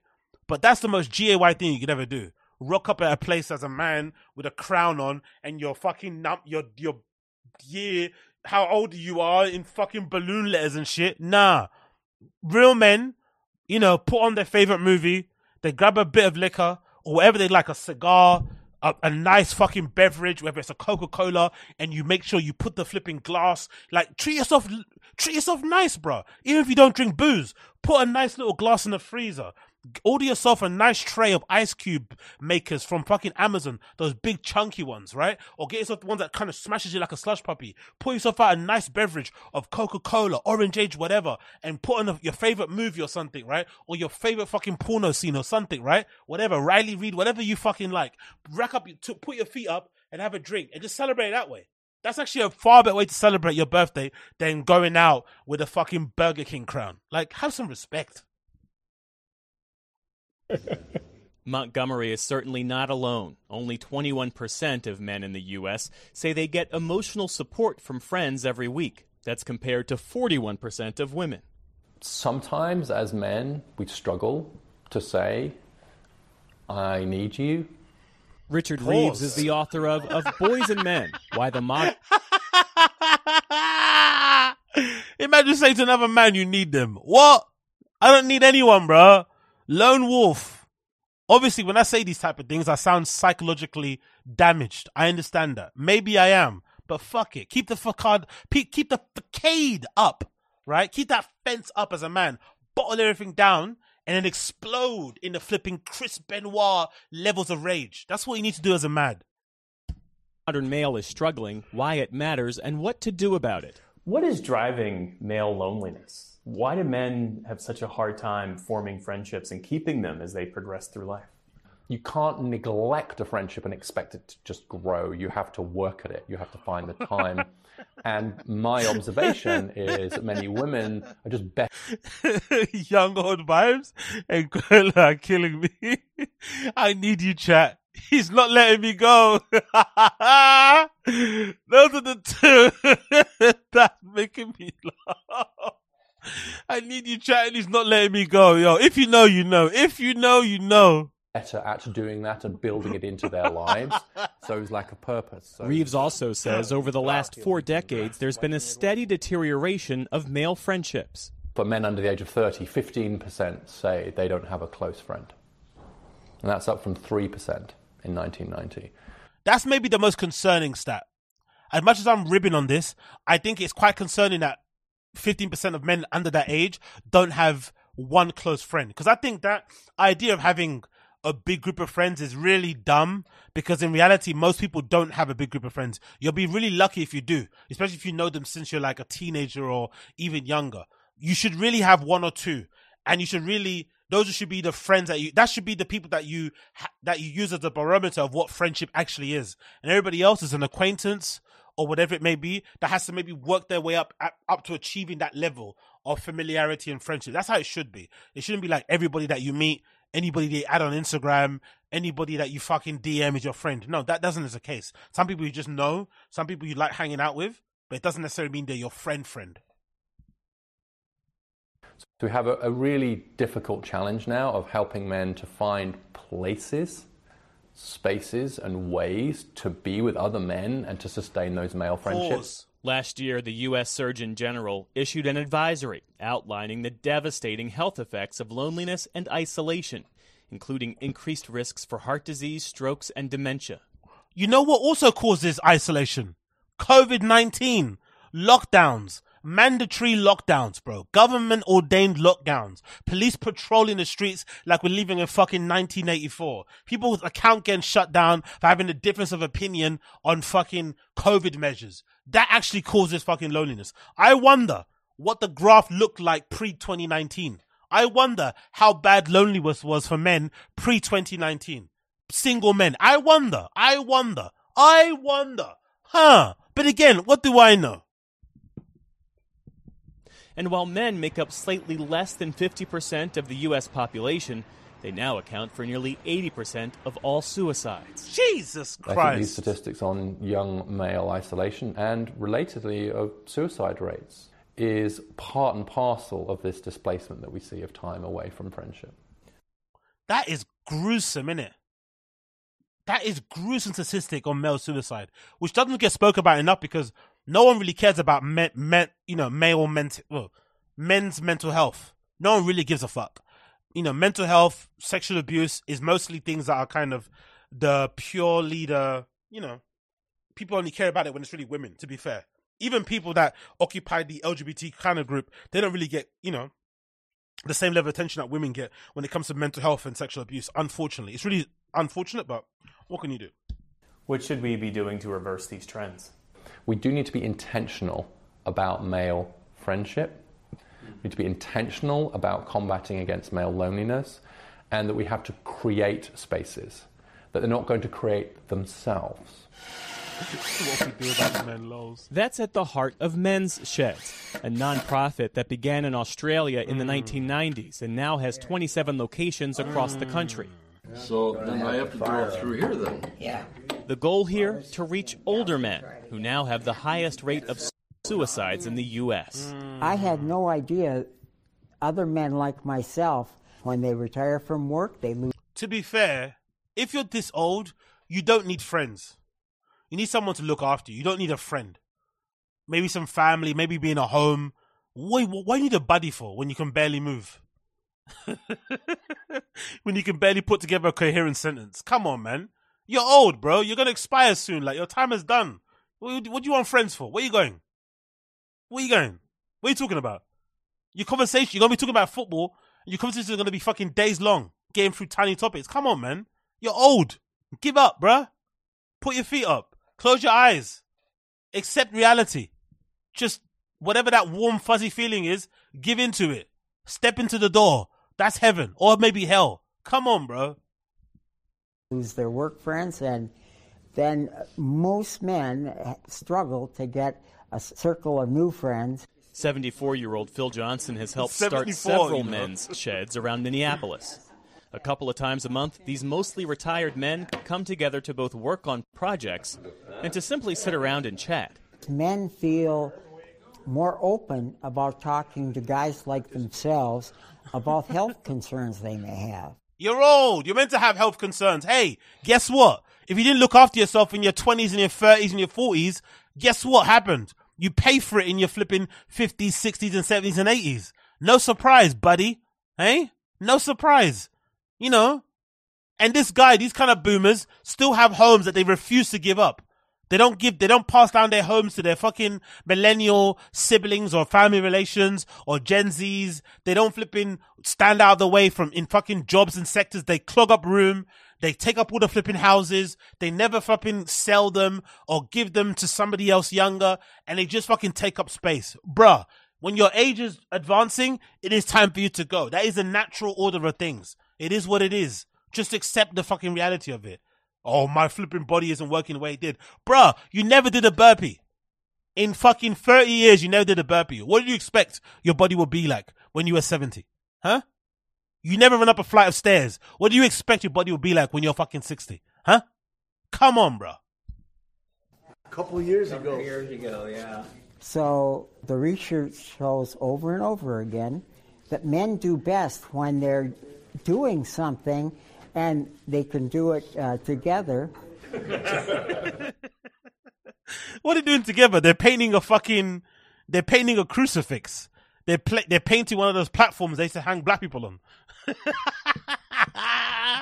What's happening here? What are you painting, bro? When I was a kid and we were in this group, it was like a fraternity, kind of like a friendship group actually. And we had these great uniforms we'd wear, these really amazing all white pristine uniforms.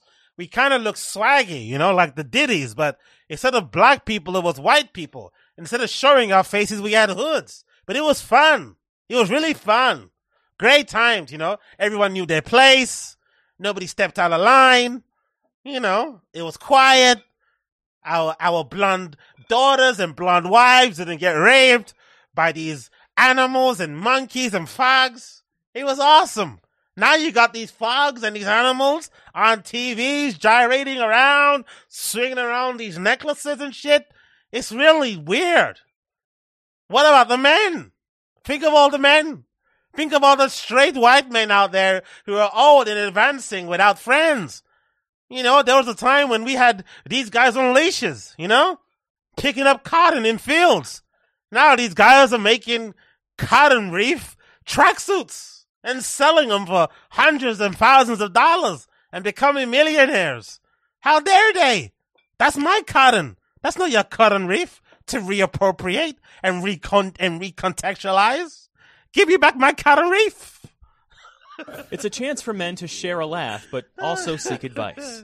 We tackle some tough problems like suicide, which is higher in the retired men. We've had 3 men that I know of that have lost their spouses. Okay. See, he started off that sentence being said, if we said, we had 3 men in a group who died, you know? They were at home watching TV and then all of a sudden they see little Yachi on the screen. And they screamed in horror because that little Yachi kid looked like one of their former slaves. They couldn't believe it. He was wearing a fur hat that was probably worth more than the house I live in now. And there's always going to be somebody else in the group can say, hey, here's how I did it. Here's some ideas. Here's something you should try. Why has he got an arm brace on? What's the point? Just let your arm fall off. Why do you have an arm brace on? It's like guys who have like the carpal tunnel, innit? Right? It's like, bruh, honestly, do a couple of planks a day or something, right? Like, come on, hang from a barbell at least once a day. Having carpal tunnel every week is a sign of weakness as well. Like, how weak are your wrists, really and truly? Come on, bruh. How weak are your fucking wrists? Like, are you driving trucks cross country? No. Are you delivering fucking parcels all day? No. Then why do you have carpal tunnel if you work in a fucking office? Like, come on, bruh. Please. Why does this guy have an arm brace? You're 100. It doesn't matter, man. Just amputate it. Try to do. And no, you're not alone. Yeah. You have brothers. You have a pack. You have a tribe. You have a family away from home. Back in Arizona, I was invited on a morning hike with Quincy Winston's friend group. An outing organized by 29-year-old Nick Crum, who says joining the group has exceeded his expectations. What's that? Black people hiking, yeah? I love that movement as well, by the way. I love how we always have to blackify everything, right? There's a black running clubs. There's black swim them.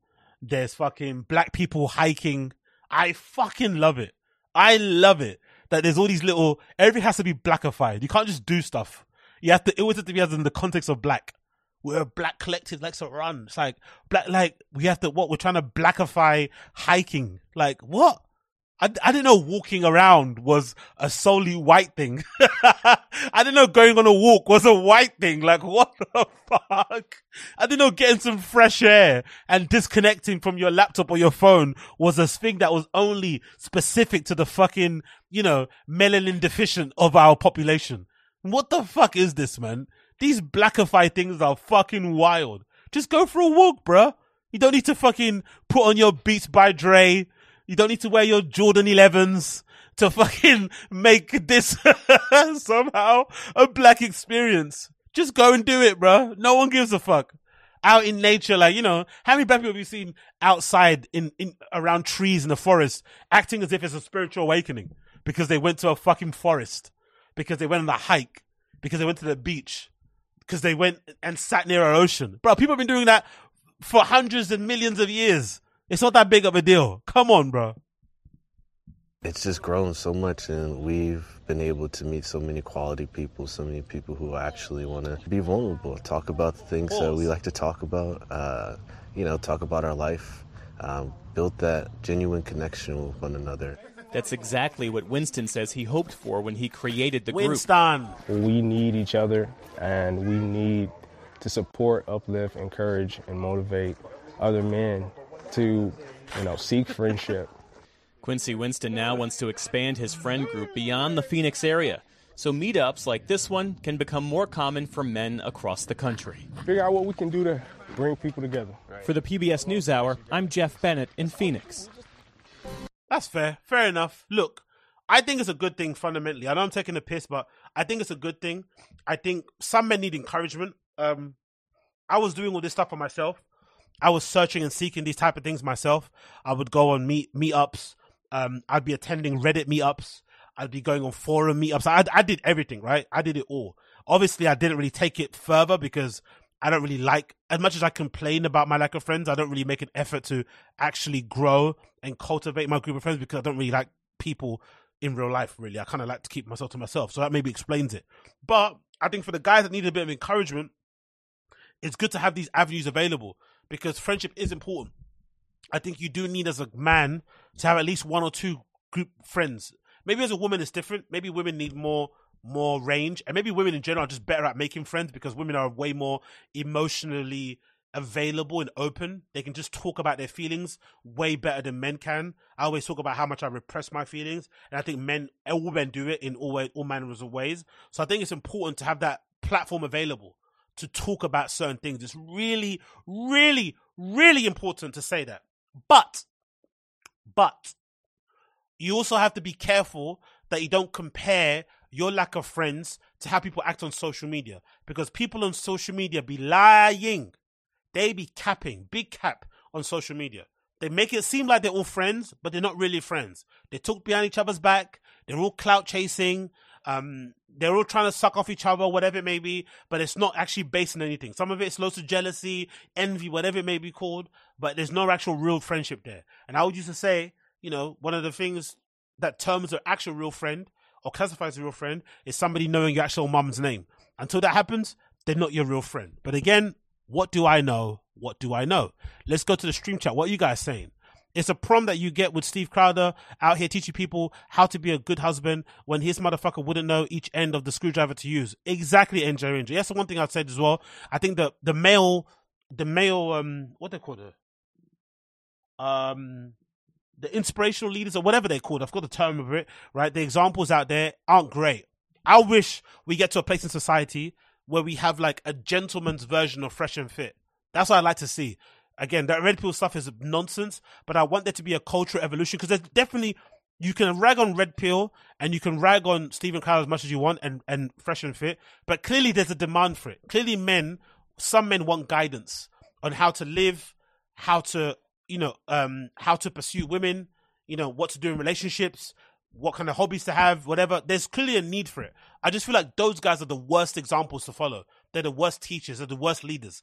Terrible guys, right? Bottom feeder, deplorable, morally bankrupt, lacking in principles, soulless, like horrible people to follow.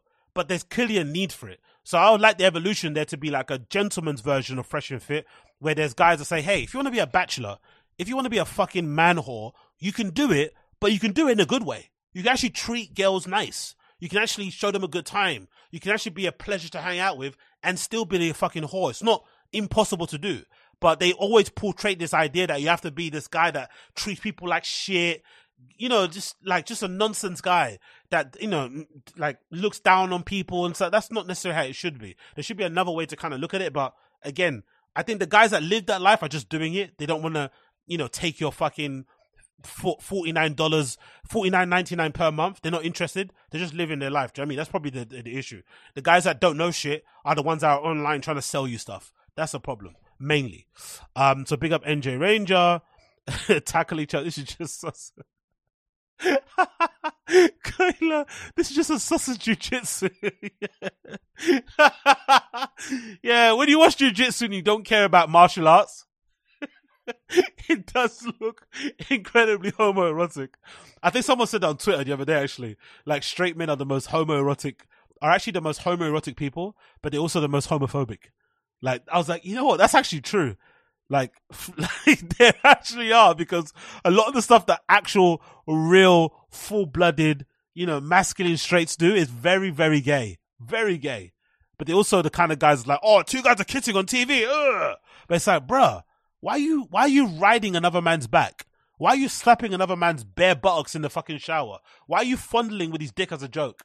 Like, isn't that kind of gay too? But anyway, what do we know?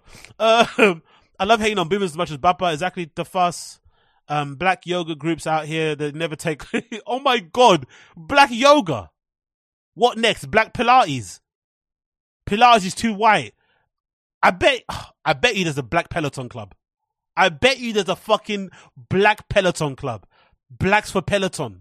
BLM Peloton. It's a fucking stationary bike, you fucking idiots. Fucking bike black club. That probably exists, isn't it? Thick boy bike black club. Fucking hell. Yeah, Ebony Beach Club. Big up Elmi or Elmai. Young Old Vibe says, I think I speak for all women when I say gay. Yeah, exactly. Thank you. Thank you for your grace. My uncle's old as shit and he goes swimming every morning. Yeah, big up 7:30 and big up your uncle. Top fucking boy. Top fucking boy. Anyways, oh, you guys are too much. You guys are too much. Next on the list, we're going to talk about. So, yes, let's talk about this a little bit. So, this topic is 3 months old from The Guardian, but I thought it was really interesting to read, and just the headline itself, because I felt like for the longest time, I was very resistant and I was pushing back on a lot of this stuff. The title on The Guardian article says 2/3 of CEOs think staff will return to the office 5 days per week, a survey finds. And at the time, especially during the peak of the pandemic, because I never had the ability or the chance or the note or the status at work or whatever that fucking term is to work from home, when the pandemic happened and lockdown happened, the best thing that happened was the acceptable... how it became more widely accepted in most companies. Everybody from entry level to, executives were able to work from home for the majority of the time of the pandemic. Some people had to still go to work, but the majority of people could work from home and from a laptop. And I think that opened up the possibility of most of us having a better work-life balance, especially myself. Having worked in, startups, especially companies that I actually enjoyed working at, what ends up happening if you work in a job that you actually like, you end up staying longer. You end up working harder, and you end up just taking up one more of your time. And even though you're earning more money, you actually don't have a lot more free time to do the things that you enjoy, which is obviously annoying, because when you weren't making a lot of money, you had way more free time, but you never had the money to really enjoy your free time. So the working from home thing freed up your time. It allowed you to maybe go to a doctor's appointment in the morning without having to call in sick for work or go during your lunch break. It allowed you to go to the bank. It allowed you maybe even to take your kids to school if they start before 9 a.m. All these amazing things you could do that you couldn't do if you had to go to a physical office. But I have to say, over time, I'm understanding now why people prefer working in the offices. I don't think the issue was the offices. It's more so the culture around it in terms of staying late and whatever it may be that really took up people's time, and maybe the kind of the kind of domination of your day. Because sometimes I felt like when you went to work, it wasn't just a 9 to 5, it was the whole day, especially depending on your seniority. If you're maybe a little bit higher up in terms of managerial shit, you might have to be checking your emails on the way to work. That time all counts. You might only have to take 30 minutes for your lunch. You might have to stay another 30 minutes after work. All of a sudden, those are 2 more hours added to your day. By the time you get back home, it's 8 p.m. So it kind of annexes your time. It dominates everything. So I feel like sometimes, especially, and the commute as well, as Tim Esco says. So I think nowadays, what I think is happening, I feel like, and again, maybe I'm speaking for myself, but I feel like most people have a bit more clear separation between work and leisure or work and free time. So when they're on their way to work, like maybe it's just me, but I don't see as many people on the commute, whether they're going home, whether they're going to work or home, who are on their laptop. It's not like a thing anymore. I'm seeing a lot more people just enjoying their commute, listening to music, watching a TV series, reading a book, or just staring aimlessly into the sky or at someone's bum. But you don't necessarily see people working. And I think in London especially, you'd see people like fucking tight, like not even like performative, oh, look at me, I've got a laptop. No, they were fucking working for real. And I feel like more people now are not doing that. So I feel like nowadays, there's a bit more separation between work and home. So even if we do have to turn back into the office, which most articles are saying we have to, and I do agree, I'm seeing a lot more, again, I'm sure some of you guys who are listening or the ones who are in the stream chat will agree with me. If you work in an office, you will know that a lot of companies now are requiring you to go at least 2 days a week or sometimes 3 days a week into the office.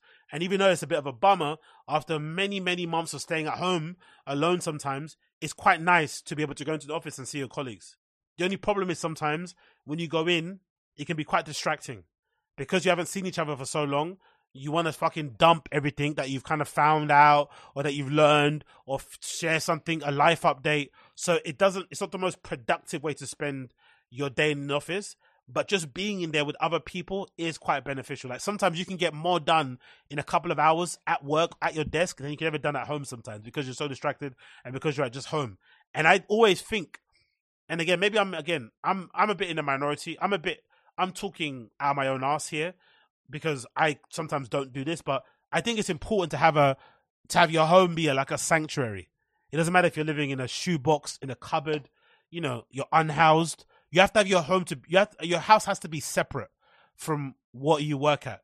So bringing your work home all the time, having it stare at you is probably not the best way to go about life. Like, even if it means like having a corner where you can kind of maybe like physically close your laptop and maybe turn your seat the other way. I think it's important to put a lot of separation between, okay, I'm working, I'm not working. I'm asleep, I'm not taking my laptop in bed with me. Do you know what I mean? That's where I fucking sleep and fuck, nothing else. I'm on a chair, I'm in a city, I'm watching a movie or whatever. Do you know what I mean? But mixing those things can be a little bit weird. But I do like how now everyone is kind of reprioritizing or figuring out what's most important and kind of dialing into that. So even though we're going to be returning back to work, it's going to be a way more, how would you say? Way more constructive? Maybe that's the word I'm trying to look for. But whatever. So this is an article, again, a recent one taken from Forbes. The future of work, is a return to office inevitable? And it says the following.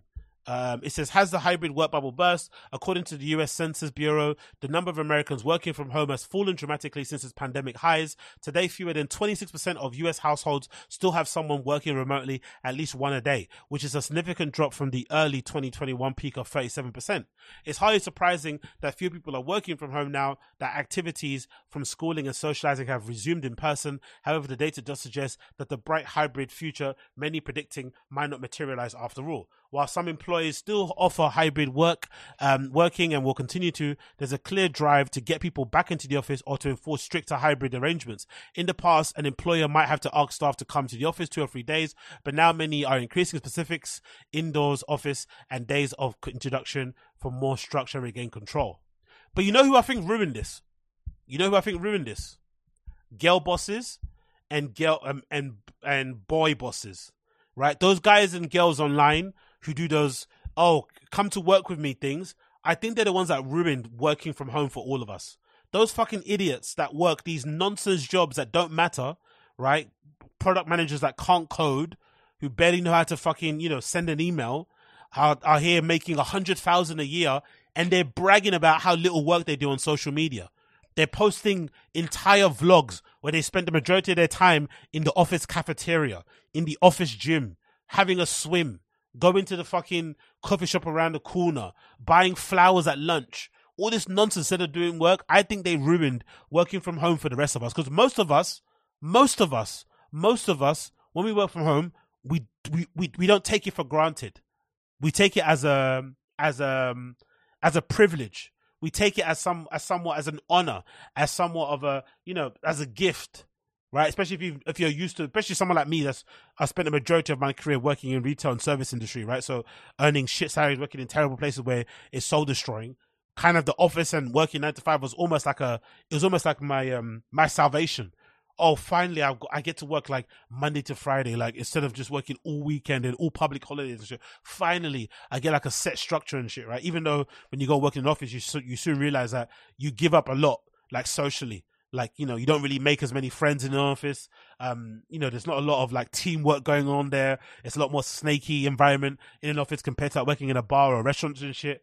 But obviously you have a bit more, you know, structure. You have a bit more, you know, whatever. You can kind of plan your day, your year a bit more working in an office, right? But there are some people out there that really want to get away with the most without doing anything. And I think they're the ones that ruined it for us.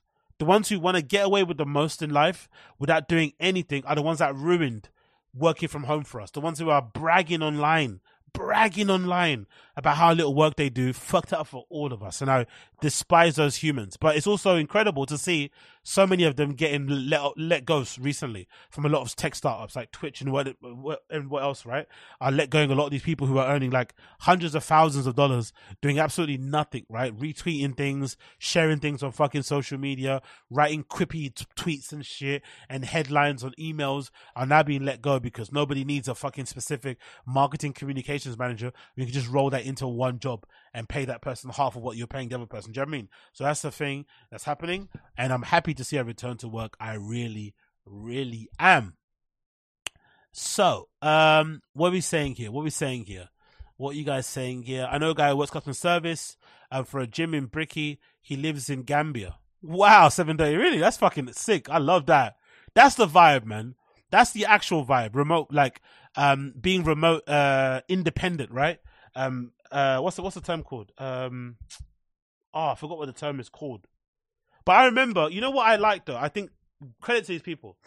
I remember when I went to travel to visit a friend of mine who was working there at the time in Nicaragua, and I did a bit of stuff. You know, I kind of traversed a little bit through Honduras and a few other people, right? But mostly Nicaragua. And I remember meeting this guy in a hostel in Nicaragua. I forgot the name of it. I think the hostel had like a foot iconography. If you've ever been to Nicaragua in the city of Leon, you'll know there's a hostel there that's got like a foot, that's got like an orange, sort of orange foot, like kind of logo, right? Really cool little hostel. And I remember meeting a dude there from Brazil back in the day, maybe 2008 or something, right? And he was doing the whole remote working thing, but I didn't know that existed. I didn't know that was a thing. So I remember trying to figure it out, trying to ask him, what's going on? How do you do this, man? How do you just like, cause we got talking over drinks. And he was like, yeah, I just travel in and work. This is how I'm currently working now, but I'm traveling through Central America, going to go South America, back to Brazil to go visit my family, and then back up here again cause my girlfriend lives here and shit. I was like, bro, but how? All right. I couldn't figure out how. And he wouldn't tell me. He was the gatekeeper of remote working, of being location independent, right? Or being a digital nomad. That's what it's called. He was gatekeeping digital nomad culture. And I honestly do think he did a good thing, because now everybody knows about being a digital nomad. It's been absolutely rinsed. He did well to gatekeep it. I understand why he was gatekeeping it, because now everybody is a personal assistant to somebody in a far-flung location. Everyone's doing, as 730 said, some sort of office work, reception thing, customer service from a location that you don't need to be next to the office. You know what I mean, that's the thing. Like people kill it too much. That's the issue. They rinse it too much. So I understand why that guy was very resistant to tell me why he was able to afford that kind of lifestyle, because now everybody does it. They've co-opted it, they've rinsed it, and I kind of get why he was being so guarded about it. I really do understand. I really do, honestly. I really do understand. But at the time, imagine back then, you're seeing somebody like traveling and he's super young and so you're like, how are you doing this, bro? How are you doing this? And then later on he tells you, or later on you find out and you're like, you know what? Now I get it, because everybody's fucking rinsing this shit. So I fully understand. I fully understand. Moving on. So, as most of you guys know, Pharrell Williams debuted his fall 2024 collection for Louis Vuitton. He's the creative director over there, took over from Virgil Abloh, RIP, and the entire collection is pretty shit. Not gonna lie. I did review a little bit of it on the pod recently.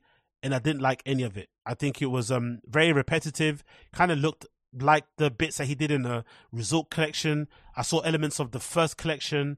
I saw even some looks, or one particular look with a kilt that looked like something Virgil would have designed himself when he was at Louis Vuitton, RIP, and obviously something he did it off-white. So it was just repetitive and nonsense. But the best thing to come out of the Louis Vuitton collection was definitely the Timberland collaboration. The best and worst thing. I think it was a little bit of a worse thing because it was the easiest thing to kind of pull from, right? It was already a brand and a cultural product and item that we're all familiar with and we're all kind of love. So it kind of pulled at those type of heartstrings. And, you know, there wasn't any risk taken because it's a brand everyone's familiar with, especially the silhouette. But I also think it was impressive because he was able to take Louis Vuitton and kind of lux them up. So able to take a Timberland and add a kind of bit of luxe, a little bit of sparkle, a little bit of sprinkle to them. And obviously reintroduce some models which I don't think have been introduced before. One of the models that I think is a real standout in this Louis Vuitton collaboration are the models here on the top left. This almost rig, I think it's like a rigger boot. A rig boot or something like that, right? I know Red Wings do a type of version of this type of boot, and essentially the boot I'm talking about is basically a boot without laces that comes up to about your calf. Kind of, you know, what you imagine a firefighter would wear or something somebody would wear if they're working in a farm, you know, kind of high up boots that can maybe take all the rain. You can stuff your fucking trousers in. They're really, you know, they're slip resistant, wet resistant, all that good stuff, thermal lining and shit, and basically indestructible, and usually have a little bit of a steel toe for construction, whatever malarkey. I think these models, there's one that's like thigh height. There's one that goes just above your ankle, and there's one that just goes just in between with a kind of, you know, with a buckle type design. I think those three are the best designs. When it comes to taking a regular Timberlands boot and then just putting the Louis Vuitton emblem all over it, as you see here with the classic kind of like, is it 8 laces, 8 eyelets, I think, Timberland. You got the classic Timberland boot here with the Louis Vuitton monogram on the collar here. And I think what they've also done, Louis Vuitton, or what Pharrell's done with the collaboration, is I think he's added a sole. He's kind of thickened the sole, if I'm not mistaken. The sole's kind of been maybe thickened, or maybe not. Maybe it's just, maybe they've just changed the material. Maybe, I'm not too sure, but it feels like the sole, the outsole is a tiny bit thicker. So those are pretty cool. These boots here at the bottom are horrendous. These look like the boots that you see some kid in Harlem wearing, right? The Extendo Timberlands are not for me. And then you've got the really low ones that are not for me, but I think the classic ones with those are all right. But, you know, I'm just not a fan of the emblems and whatever it may be. And I think if you look even closer, you can't really see them in the picture, but on the suede, they're kind of embossed. On the nubuck, you kind of got like an embossed LV all over the top of the upper. But I do like the difference. There's a version of the Louis Vuitton Timberlands, one that has the Timberland logo on the back, and then on the collar, you have the monogram, right, the LV. And another version, as you can see here, has a thinner sole, and then it's got the LV where the Timberland sign is meant to be, and then the collar is just a plain black leather. I do like that kind of flip on them. That's kind of cool. But I think the best design is definitely this rigger boot here, right? Those two rigger boots. But, the most obscene version of them is this version. The most obscene version is this version. This version of the Louis Vuitton boot collaboration with Timberland is absolutely obscene because I just found out the price. I found out the price of this boot, and it's, again, if you're listening, it's just a brown boot, a Timberlands boot, obviously shape-wise, with the Louis Vuitton monogram all over the top, and it's got a gold embossed Louis Vuitton logo, Timberland logo on the back, gold eyelets. I want you to guess how much you think this boot is. How much you think this boot is going to retail for? I want you to guess how much you think it's going to retail for. 5, 4, 3, 2, 1. Guess what? $75,000. Yes, you guessed it. $75,000 this boot's going to go for. 75. Some people don't earn that in a fucking year, and they're making one boot 75,000. Allegedly, it's made out of real, authentic Louis Vuitton leather. And it's got 24 karat gold or something on the eyelets. And I think maybe there's some gold, actual gold on the fucking heel logo here. $75,000. Allegedly. That's the price that's been bandied around. Now, maybe because of the backlash, they could bring it down to 50, but it's going to be above 10K. It's going to be above 10K. Definitely. Can you imagine paying $75,000 for a pair of Timberlands? That most people, this is the thing that's wild about them. Most people will see you wearing it. Again, I care about fashion. I care about shoes. Most of you don't give a fuck about this shit. If you saw somebody walking down the street with these, you just think he got them from some local Chinaman down the road, or the Indian guy down the road, or some barbershop down the road. You wouldn't even think they were real. That's a funny thing. If you saw somebody, you think they're just customs. Okay, he's got some cool shoes there. You'd think he got them from some African man selling shoes on the street. You wouldn't actually think they were real. That's a funny thing. You pay $75,000, and most people that you would encounter will think they're fucking bootleg anyway. They think they think they're ugly. That's what they'd think. Most people think they're ugly. And look at the edition. You pay $75,000, and look what they've got as an added bonus. When you flip the tongue down, you've got this gold LV underneath the tongue. So Timberland's tongues, when you're wearing Timberlands, I think the New York way is to have the laces kind of open and sometimes have the flap. The tongue kind of flapping over the front. And I guess Pharrell, in terms of that, he did an LV logo that's upside down when it's upwards, but then when you flip it, it's obviously the right way around. People can see the logo. So it's very gaudy, very flashy, which is interesting because Pharrell recently has sold a lot of his stuff, right? Drake recently bought a lot of his chains as a way to like kind of sneak this Pusha T. Didn't actually sneak this him. He actually did this him. And he's done a lot of other auctions. And he's basically spoken about, you know, getting rid of that part of his life. He's always spoken about how cringy he felt looking back at some of his old content when he used to floss. Even though I used to love that era of fucking Pharrell, right? That NERD, In Search of Pharrell, where he'd be bragging about getting on a private jet, driving a McLaren. Like, I found out about a lot of those things because of Pharrell's fucking bars. So to see him kind of, you know, push that thing to the side and be doing the fucking fake fucking Buddha shit is fucking annoying. But it's funny to see him reject consumerism, reject fucking, you know, obstintaneous, you know, fucking examples of wealth, but then go to fucking Louis Vuitton and do a collaboration with Timberlands and then just cover the shit in gold, you know, and try and sell you a pair of boots that you can buy normally for $100. And maybe if you want to look online, you can find a China replica factory somewhere that can give you this for fucking 50. He's trying to sell you this for $75,000. 75. In the UK, £75. In Europe, 75 euros, because they don't fuck around with the prices nowadays. They try to lie and say, oh, because of the financial economy, blah, blah, blah. No, they just want to charge you the same. So it doesn't matter if you buy these in Paris, if you buy these in London, if you buy these in New York. You're paying $75,000. And most likely you have to get on a list. They probably won't make a lot of them. You know, they'll do the same thing they always do. They'll create artificial scarcity, and the only people you'll see wearing them are Asian people, Middle Eastern people, and some ballers from fucking Africa. That's it. But they're so fucking horrendous. Legitimately one of the worst, most disgusting things I've ever seen in my entire life are these boots.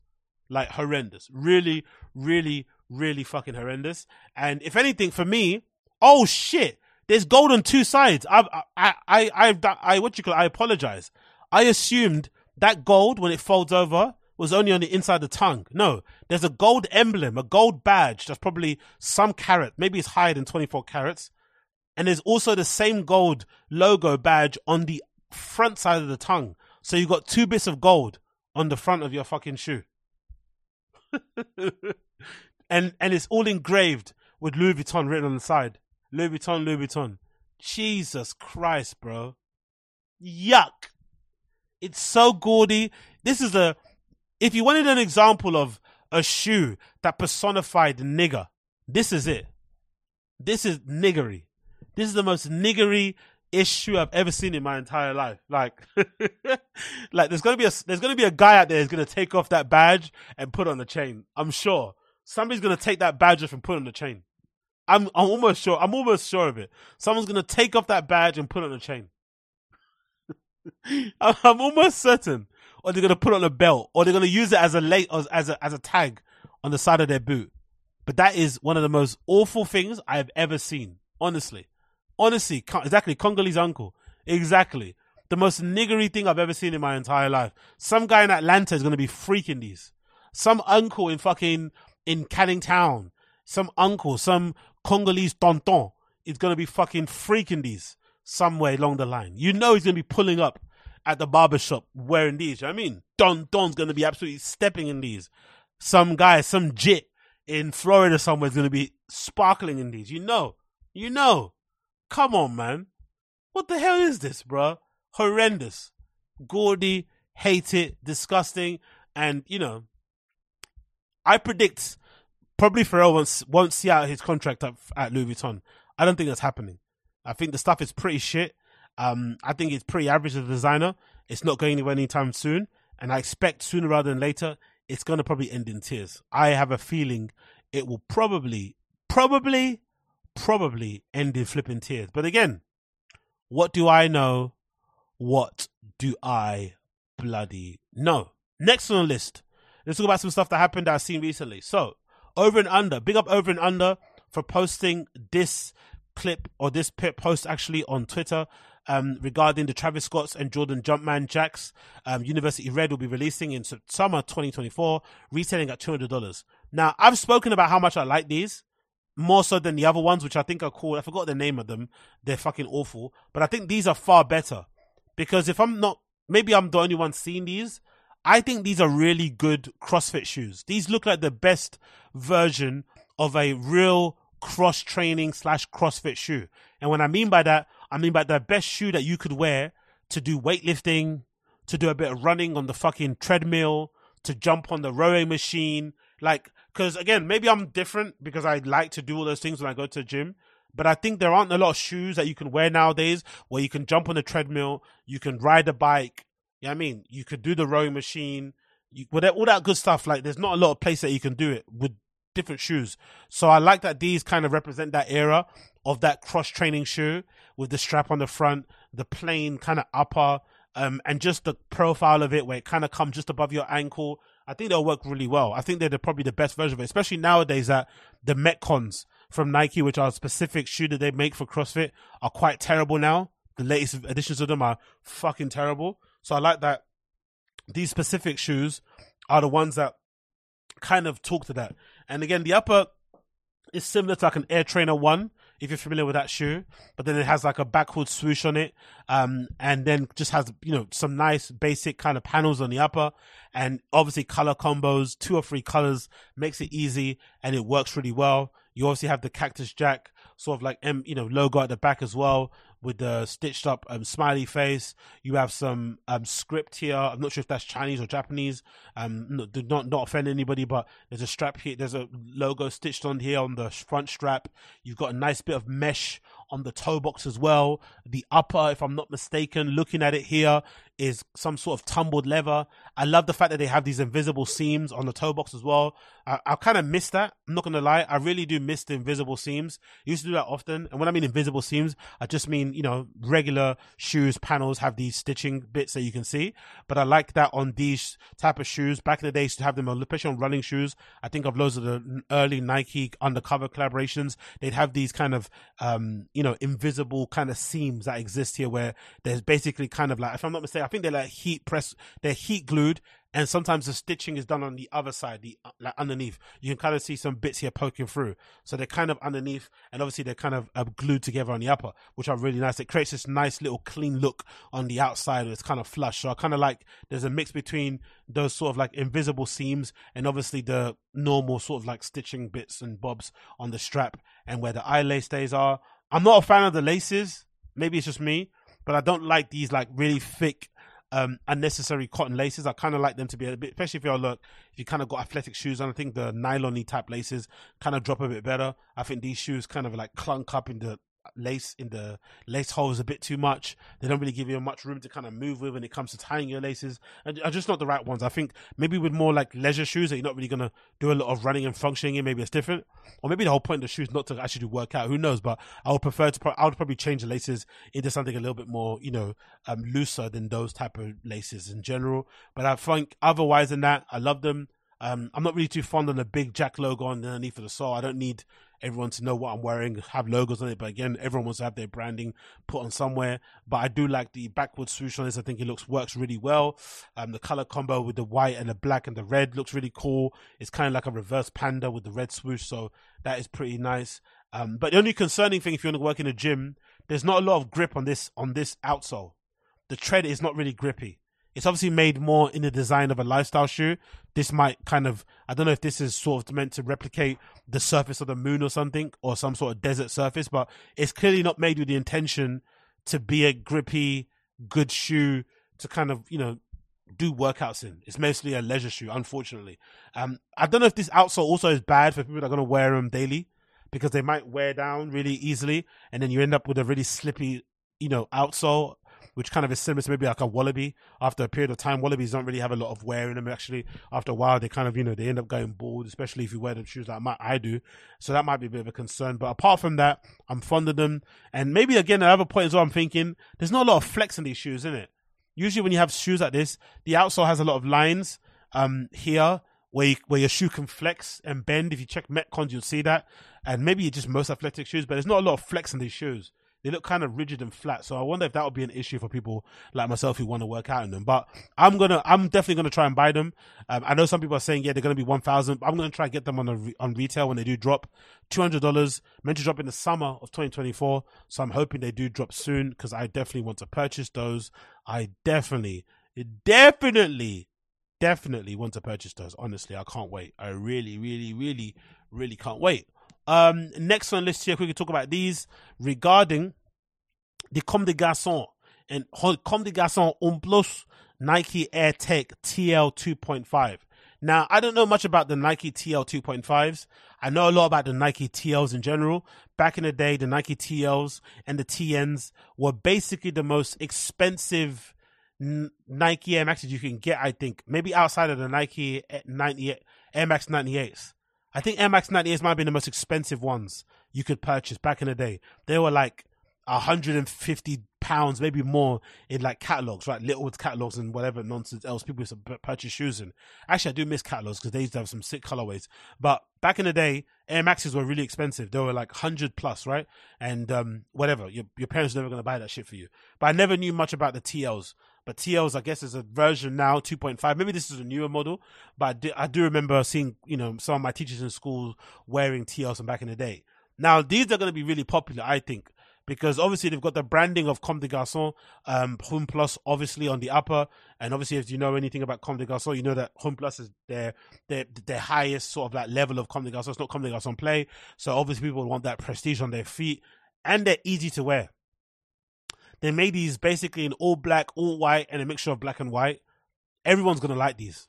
Everybody's going to like these, right? No one person's not going to like these. And the fact that the guy that's featured on this thing, his hand is a black dude, I think is indication on the universal appeal. I think these will end up being the Sacai of this year, because I feel like every year there's a Sacai version. There's like a high-end collaboration with a sneaker brand that just captures everyone's imagination. Everyone fucking wears them, right? And I think these, when they eventually drop, will end up being the Sacai of the season, because I've seen so many what I deem to be normies posting about them on the timeline. Oh my God, these look good. Oh my God, these look good. Especially because they've got the branding on the heel with the Comme des Garçons Home Plus, and the uppers look a little bit different to what you'd expect an Air Max to look like, right? You've got the classic kind of TL shape, almost like the wave design. You've got these amazing little slits everywhere.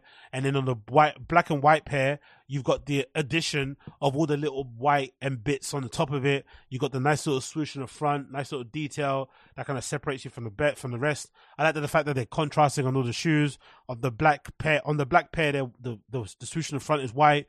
On the all white pair, the swoosh in the front is black. And on the black and white pair, on the bit that's black, the swoosh is still white. So you get all those hits of Nike. And then I'm assuming on the back of the heel, as you can see, you can't really see it too much on these pictures, but on the back of the heel, there's also branding of Comme des Garçons Home Plus that's written on the heel that's also contrasting. So people that like their collaborations to scream, you want your collaborations to say, Gucci, bah, from the side of the street, or from the other side of the street, you're going to love these, because they definitely scream that, and they look fucking cool. So I like the look of them. I think they're going to look great. One thing I just noticed looking at the pictures, it looks like the all-white pair, the airbag unit is kind of been whited out. No, is that, or am I mistaken? The airbag unit is really, that's so interesting. I've never seen it before. So it's all been like whited out. So it's usually airbag units are like a contrasting color so you can see through them. They've kind of blocked them out a little bit. That's pretty cool. I don't mind that design. Is that kind of like a black, so the white has been whited out, the blacks have been blacked out, and vice versa. So I quite like that. I think it looks pretty cool. So I guess expect these to drop when they're going to drop. Most likely you won't get a pair because they're going to fly out of the doors, but if you can find a pair, I guess try and find them. But I don't think they'll be easy to find. They're going to be so difficult to get a hold of. I almost guarantee it's probably not even worth trying. But hey, dreams are dreams. Next on the list, we've got another brand here, courtesy of the Comme des Garçons group, which is Junya Watanabe. And these are one of the worst shoes I've ever seen in my life. And I think this is proof that if you collaborate with the right brand, people will suck off anything. Because I've seen people on the timeline going crazy for these. And I look at them and I'm like, God almighty, please no. Please no. And these are the Junya Watanabe New Balance 1906 loafer. Yes, you heard that right. Junya Watanabe has made a New Balance loafer. So it's a loafer, New Balance. Or it's a New Balance in this design of a loafer. Absolutely horrendous. I already think the loafer trend is already buried and dead. Even though I still have my, GH Bass, tassel loafers. And I wear them from time to time. I think the whole loafer trend has been exhausted. Guys online who are always tweeting about loafers are the new Air Force Ones, all this sort of nonsense, right? All these fucking, rehabilitated tech bros that try and get into fashion, they annoy me with their fucking takes on loafers. I fucking hate it. It's been exhausted, it's dead. Move on to something else, please. Go back to para boots or something. We don't want to hear you on the loafer thing. But if you're going to wear loafers, wear loafers. There's plenty to choose from. From Gucci loafers to GH Bass loafers that I have to loafers from high street brands, there's plenty to choose from. But what you shouldn't be doing is trying to wear a sneaker version of a loafer. Like, that is so horrible. I've always hated like hybrid shoes. I remember back in the day, Nike had like a dress shoe that had like a lunar sole. I don't know if you guys remember this from back in the day, like when Oxfords were really popular and everyone wanted to wear a fucking brogue.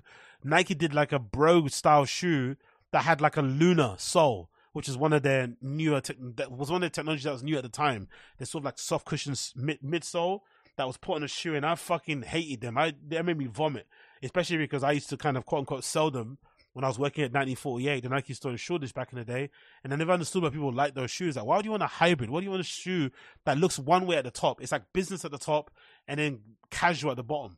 I didn't understand that mix. Like, just wear your trainers. Like, it's not that deep. But I guess some people want the mix. They want to be able to wear a loafer with a fucking New Balance. So basically what you've got is that you've got the, New Balance, what you'd call midsole, outsole, midsole, and a bit of the fucking bottom of the outsole. And then at the top, you kind of got a loafer kind of put on, basically transplanted on top of them. So for me, they look fucking awful. Maybe they'll be more comfortable for people that don't like to wear actual loafers. I think there's a bit of discipline and a bit of like uncomfortableness that has to happen to wear a pair of quote unquote hard sole shoes. I think most people have been pussified, unfortunately. So they would rather wear like, soft shoes that help them to walk in places, which is why people wear fucking Crocs socially, even though Crocs should be, only worn by people who are going on a groceries run, or people who work in fucking restaurants on their feet all day. You shouldn't be casually walking around wearing Crocs, but people are so pussified nowadays. They don't want to risk anything. They don't want to fucking bleed for fashion, right? They say they have a passion for fashion, but really, they don't really, because they want fucking, pillows on their feet everywhere they go. Maybe you're going to wear these. But for me, who likes to bleed my feet into submission, right? Who likes to purposely buy shoes that probably don't fit just because of the look and the size, who likes to kind of just do everything for the look, I'm definitely not on these. I'm opposed to them 100%. I hate everything about them. I think they shouldn't exist. I think they should be thrown into the nearest volcano along with whatever Palace make. I think they're fucking awful. I really do. But I'm sure they're going to be a success. I'm sure they're going to be a barnstorming success, but I hate everything about them. I really fucking do. Like, there's not a colorway that makes these make sense. Like, even the white pair. Look at the white pair. Look how horrible the white pair looks with the black outsole and midsole all together. And then look at that. That looks like some, what these look like? These look like a Kiko Konstantinov, how he's pronounced his surname, sorry. These look like a Kiko shoe. If you're into Kiko, I imagine this is stuff that you'd wear, right? and you'd be all dour looking, right? You'd be carrying a little tote bag, looking all sad. This is what I imagine you'd be wearing if you're into Kiko. Always sad, always arguing about fucking furniture and fucking architecture online. Do you know what I mean? Like listening to fucking Burial on your way to work. This is what I'd imagine you wearing. Absolutely horrendous. Hate them. And, I'm in the minority because people are going to still buy them, and they're most likely going to be flying off the shelves. They're most likely going to be flying. And when I mean flying, I mean flying off the shelves. I guarantee you. I all but guarantee you. And then lastly, on the Comme des Garçons New Balance tip, let's make a addition and a shout out to the best one so far. The best one I've seen so far is these Nike Comme des Garçons New Balance 860 V2s. These might be the best ones so far. And again, no idea when they drop. I'm assuming later this year because it's fall winter 2024, but maybe it might be the beginning of the new year. Who knows? But these are the best ones. And why are they the best ones? Unfortunately, with New Balance collaborations, the only way to do them well is just to copy the OG colorways. That's what they've got. They've got the basic gray and they've got the basic kind of black colorway. That's all you can do. Even if the model's been updated, which this is I think it might be an updated model. It's an 860 V2, so I'm assuming there's a regular 860. Let's actually check that actually. Let me actually check that just to be completely sure. Let me see New Balance 860 OG. I'm assuming it's just the same, maybe updated model. Okay, cool. The OG has a bit more plastic on it, right? As you can see there. It's a bit more plasticky looking. And then I guess the updated version, as you can see, bear with me a second, the updated version. Yep, no, it's not the updated version. That's just Hoko Onione. The updated version here is a bit more flat, It's a bit more flat. And I kind of, people saying in the comments they don't really like them too much, but I quite like these. I think these might be the best of the collaborations so far that I've seen from Comme des Garçons, adjacent brands, including Junior Watanabe. I think these ones are definitely the best ones for me anyway. I would definitely wear these more so than the other ones I've seen personally, for what I'm into. So you've got this pair that's like a grey colorway, with the same sort of like upper that you expect to see on the 860, almost this kind of wave type of pattern on the upper. You've got a good combination of suede, mesh, and I guess some leather hits. If I'm not mistaken, this looks like 3M. That's a really cool, if I'm not mistaken. So on the toe box, you've got a 3M panel here, and I think you've got more 3M at the back. So if somebody takes a flash, or you're running across the street trying to, self-expire yourself, that your feet are going to light up like a fucking Christmas tree. That's pretty cool. And obviously you got the addition of the suede, nubuck and shit, and they're going to wear it in really well. I like that, and the big like end hit. And then of course, the thing that I like the most about these collaborations is that you have the nice little Comme des Garçons logo on the tongue. So obviously when you wear them, the best thing to do is this. It's to always wear trousers or pants that kind of jack up, right? You want to have a bit of distance between the hem of your pant and the front of your and the top of the tongue, so that people can see that these New Balances aren't from Walmart, right? You didn't buy these New Balances from fucking Vinted. You didn't buy them secondhand from fucking eBay. These are New Balances that are different. You can't buy these in fucking, in Foot Locker and shit. These New Balances are made by Comme des Garçons. So you need to have that little, that's what you need to do. You need to make sure that you're wearing trousers that don't go over your shoes. And you also need to make sure, maybe extra bonus points, wear white socks. Just to break up the flow so people can concentrate on the shoes. Because when you wear white socks, people can't help but look down. And then when they look down and see the top of the tongue, they'll be like, oh, he's a bad boy. He wears Comme des Garçons and New Balances. Nice to see. The black pair is probably not for me. I think the grey ones are probably better. But there's also a black, almost navy-ish type of colorway, which are quite nice as well. But I think the greys are probably the best in that sort of like combination. But I do like the shape of them. I think they look pretty cool. And then again, as it says here, it's got the Comme des Garçons home on the flipping tongue as well. So I think these are definitely my favorite. These are definitely 100% my favorite so far, and the ones that I've seen in the ones that I've seen. And then to end, for now, the Comme des Garçons loving, let's check the Hoke One ones, right? So Hoke One is a Japanese-based brand that makes really great running shoes. I wear a bunch of them. I've worn a bunch of them over my times of running and working out and shit, and they're some of the most comfortable shoes ever. They've got really incredible thick soles that are really bouncy and shit, especially if you live in an urban environment like I do, or you just can't run properly. They definitely help to kind of, accommodate for poor running form and sometimes force you to run well. So they're really nice shoes, but they've now proliferated or now become a little bit of a lifestyle shoe because a lot of the colors and the designs are really cool and you can easily wear them daily as you're walking around shoe. So black Comme des Garçons, which is obviously the Comme des Garçons where everything is usually black, and it's made by, I forgot the name, the girl, I think she's a student who Ray Kawakura met once, whatever, I forgot the fucking name, the whole law behind it, but regardless, black Comme des Garçons have made another collaboration, this time in Hoka One One, and you got this incredible pair of the TC10s, all black Hoka shoe, which has got these rings on the top, and it's completely black. Like, just looks incredible. I love these. These are completely blacked out with these ring emblems here that almost look like earrings or wedding bands. I'm not sure what they're meant to, look like, or maybe key rings that you put on your keys, actually. But they look really cool. And you've got this really nice wave, almost topography type of looking upper, I really like that. But they've been completely blacked out. And the only sort of like Comme des Garçons black thing you've got on it hit is that you've got the little hit here on the tongue. Under the tongue, actually not anywhere else, you got the hit of the Comme des Garçons black. Nowhere else on the shoe have you seen the fucking branding. Maybe the whole point of it is to wear them and people see the gold rings. And the gold rings are on the outside of each foot. So these are going to be quite... And again, I'm sure I'm going to see loads of high fashion girlies and boys wearing these, walking around the streets of London and shit. So I really like these. They look really cool. Again, a nice collaboration from the whole Comme des Garçons group. And I can't wait to see more from them going forward. So I really do like these. So TC10s, courtesy of Comme des Garçons. And I do recommend you check them out when they do eventually come out, probably sometime at the end of this year. I do imagine.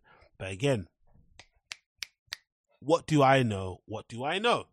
Anyway, my friends, it's been 2 hours and 30 minutes.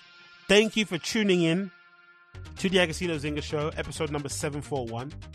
It's been a pleasure to have your company. If it's your first time tuning in, please make sure you like the stream down below. That'd be greatly appreciated. If you're listening to the podcast app of this show, please leave me a 5-star review. That would also be greatly appreciated. And yeah, man, I'll see all you guys again very, very soon. The details of my tune of the day can be found in the show note description down below.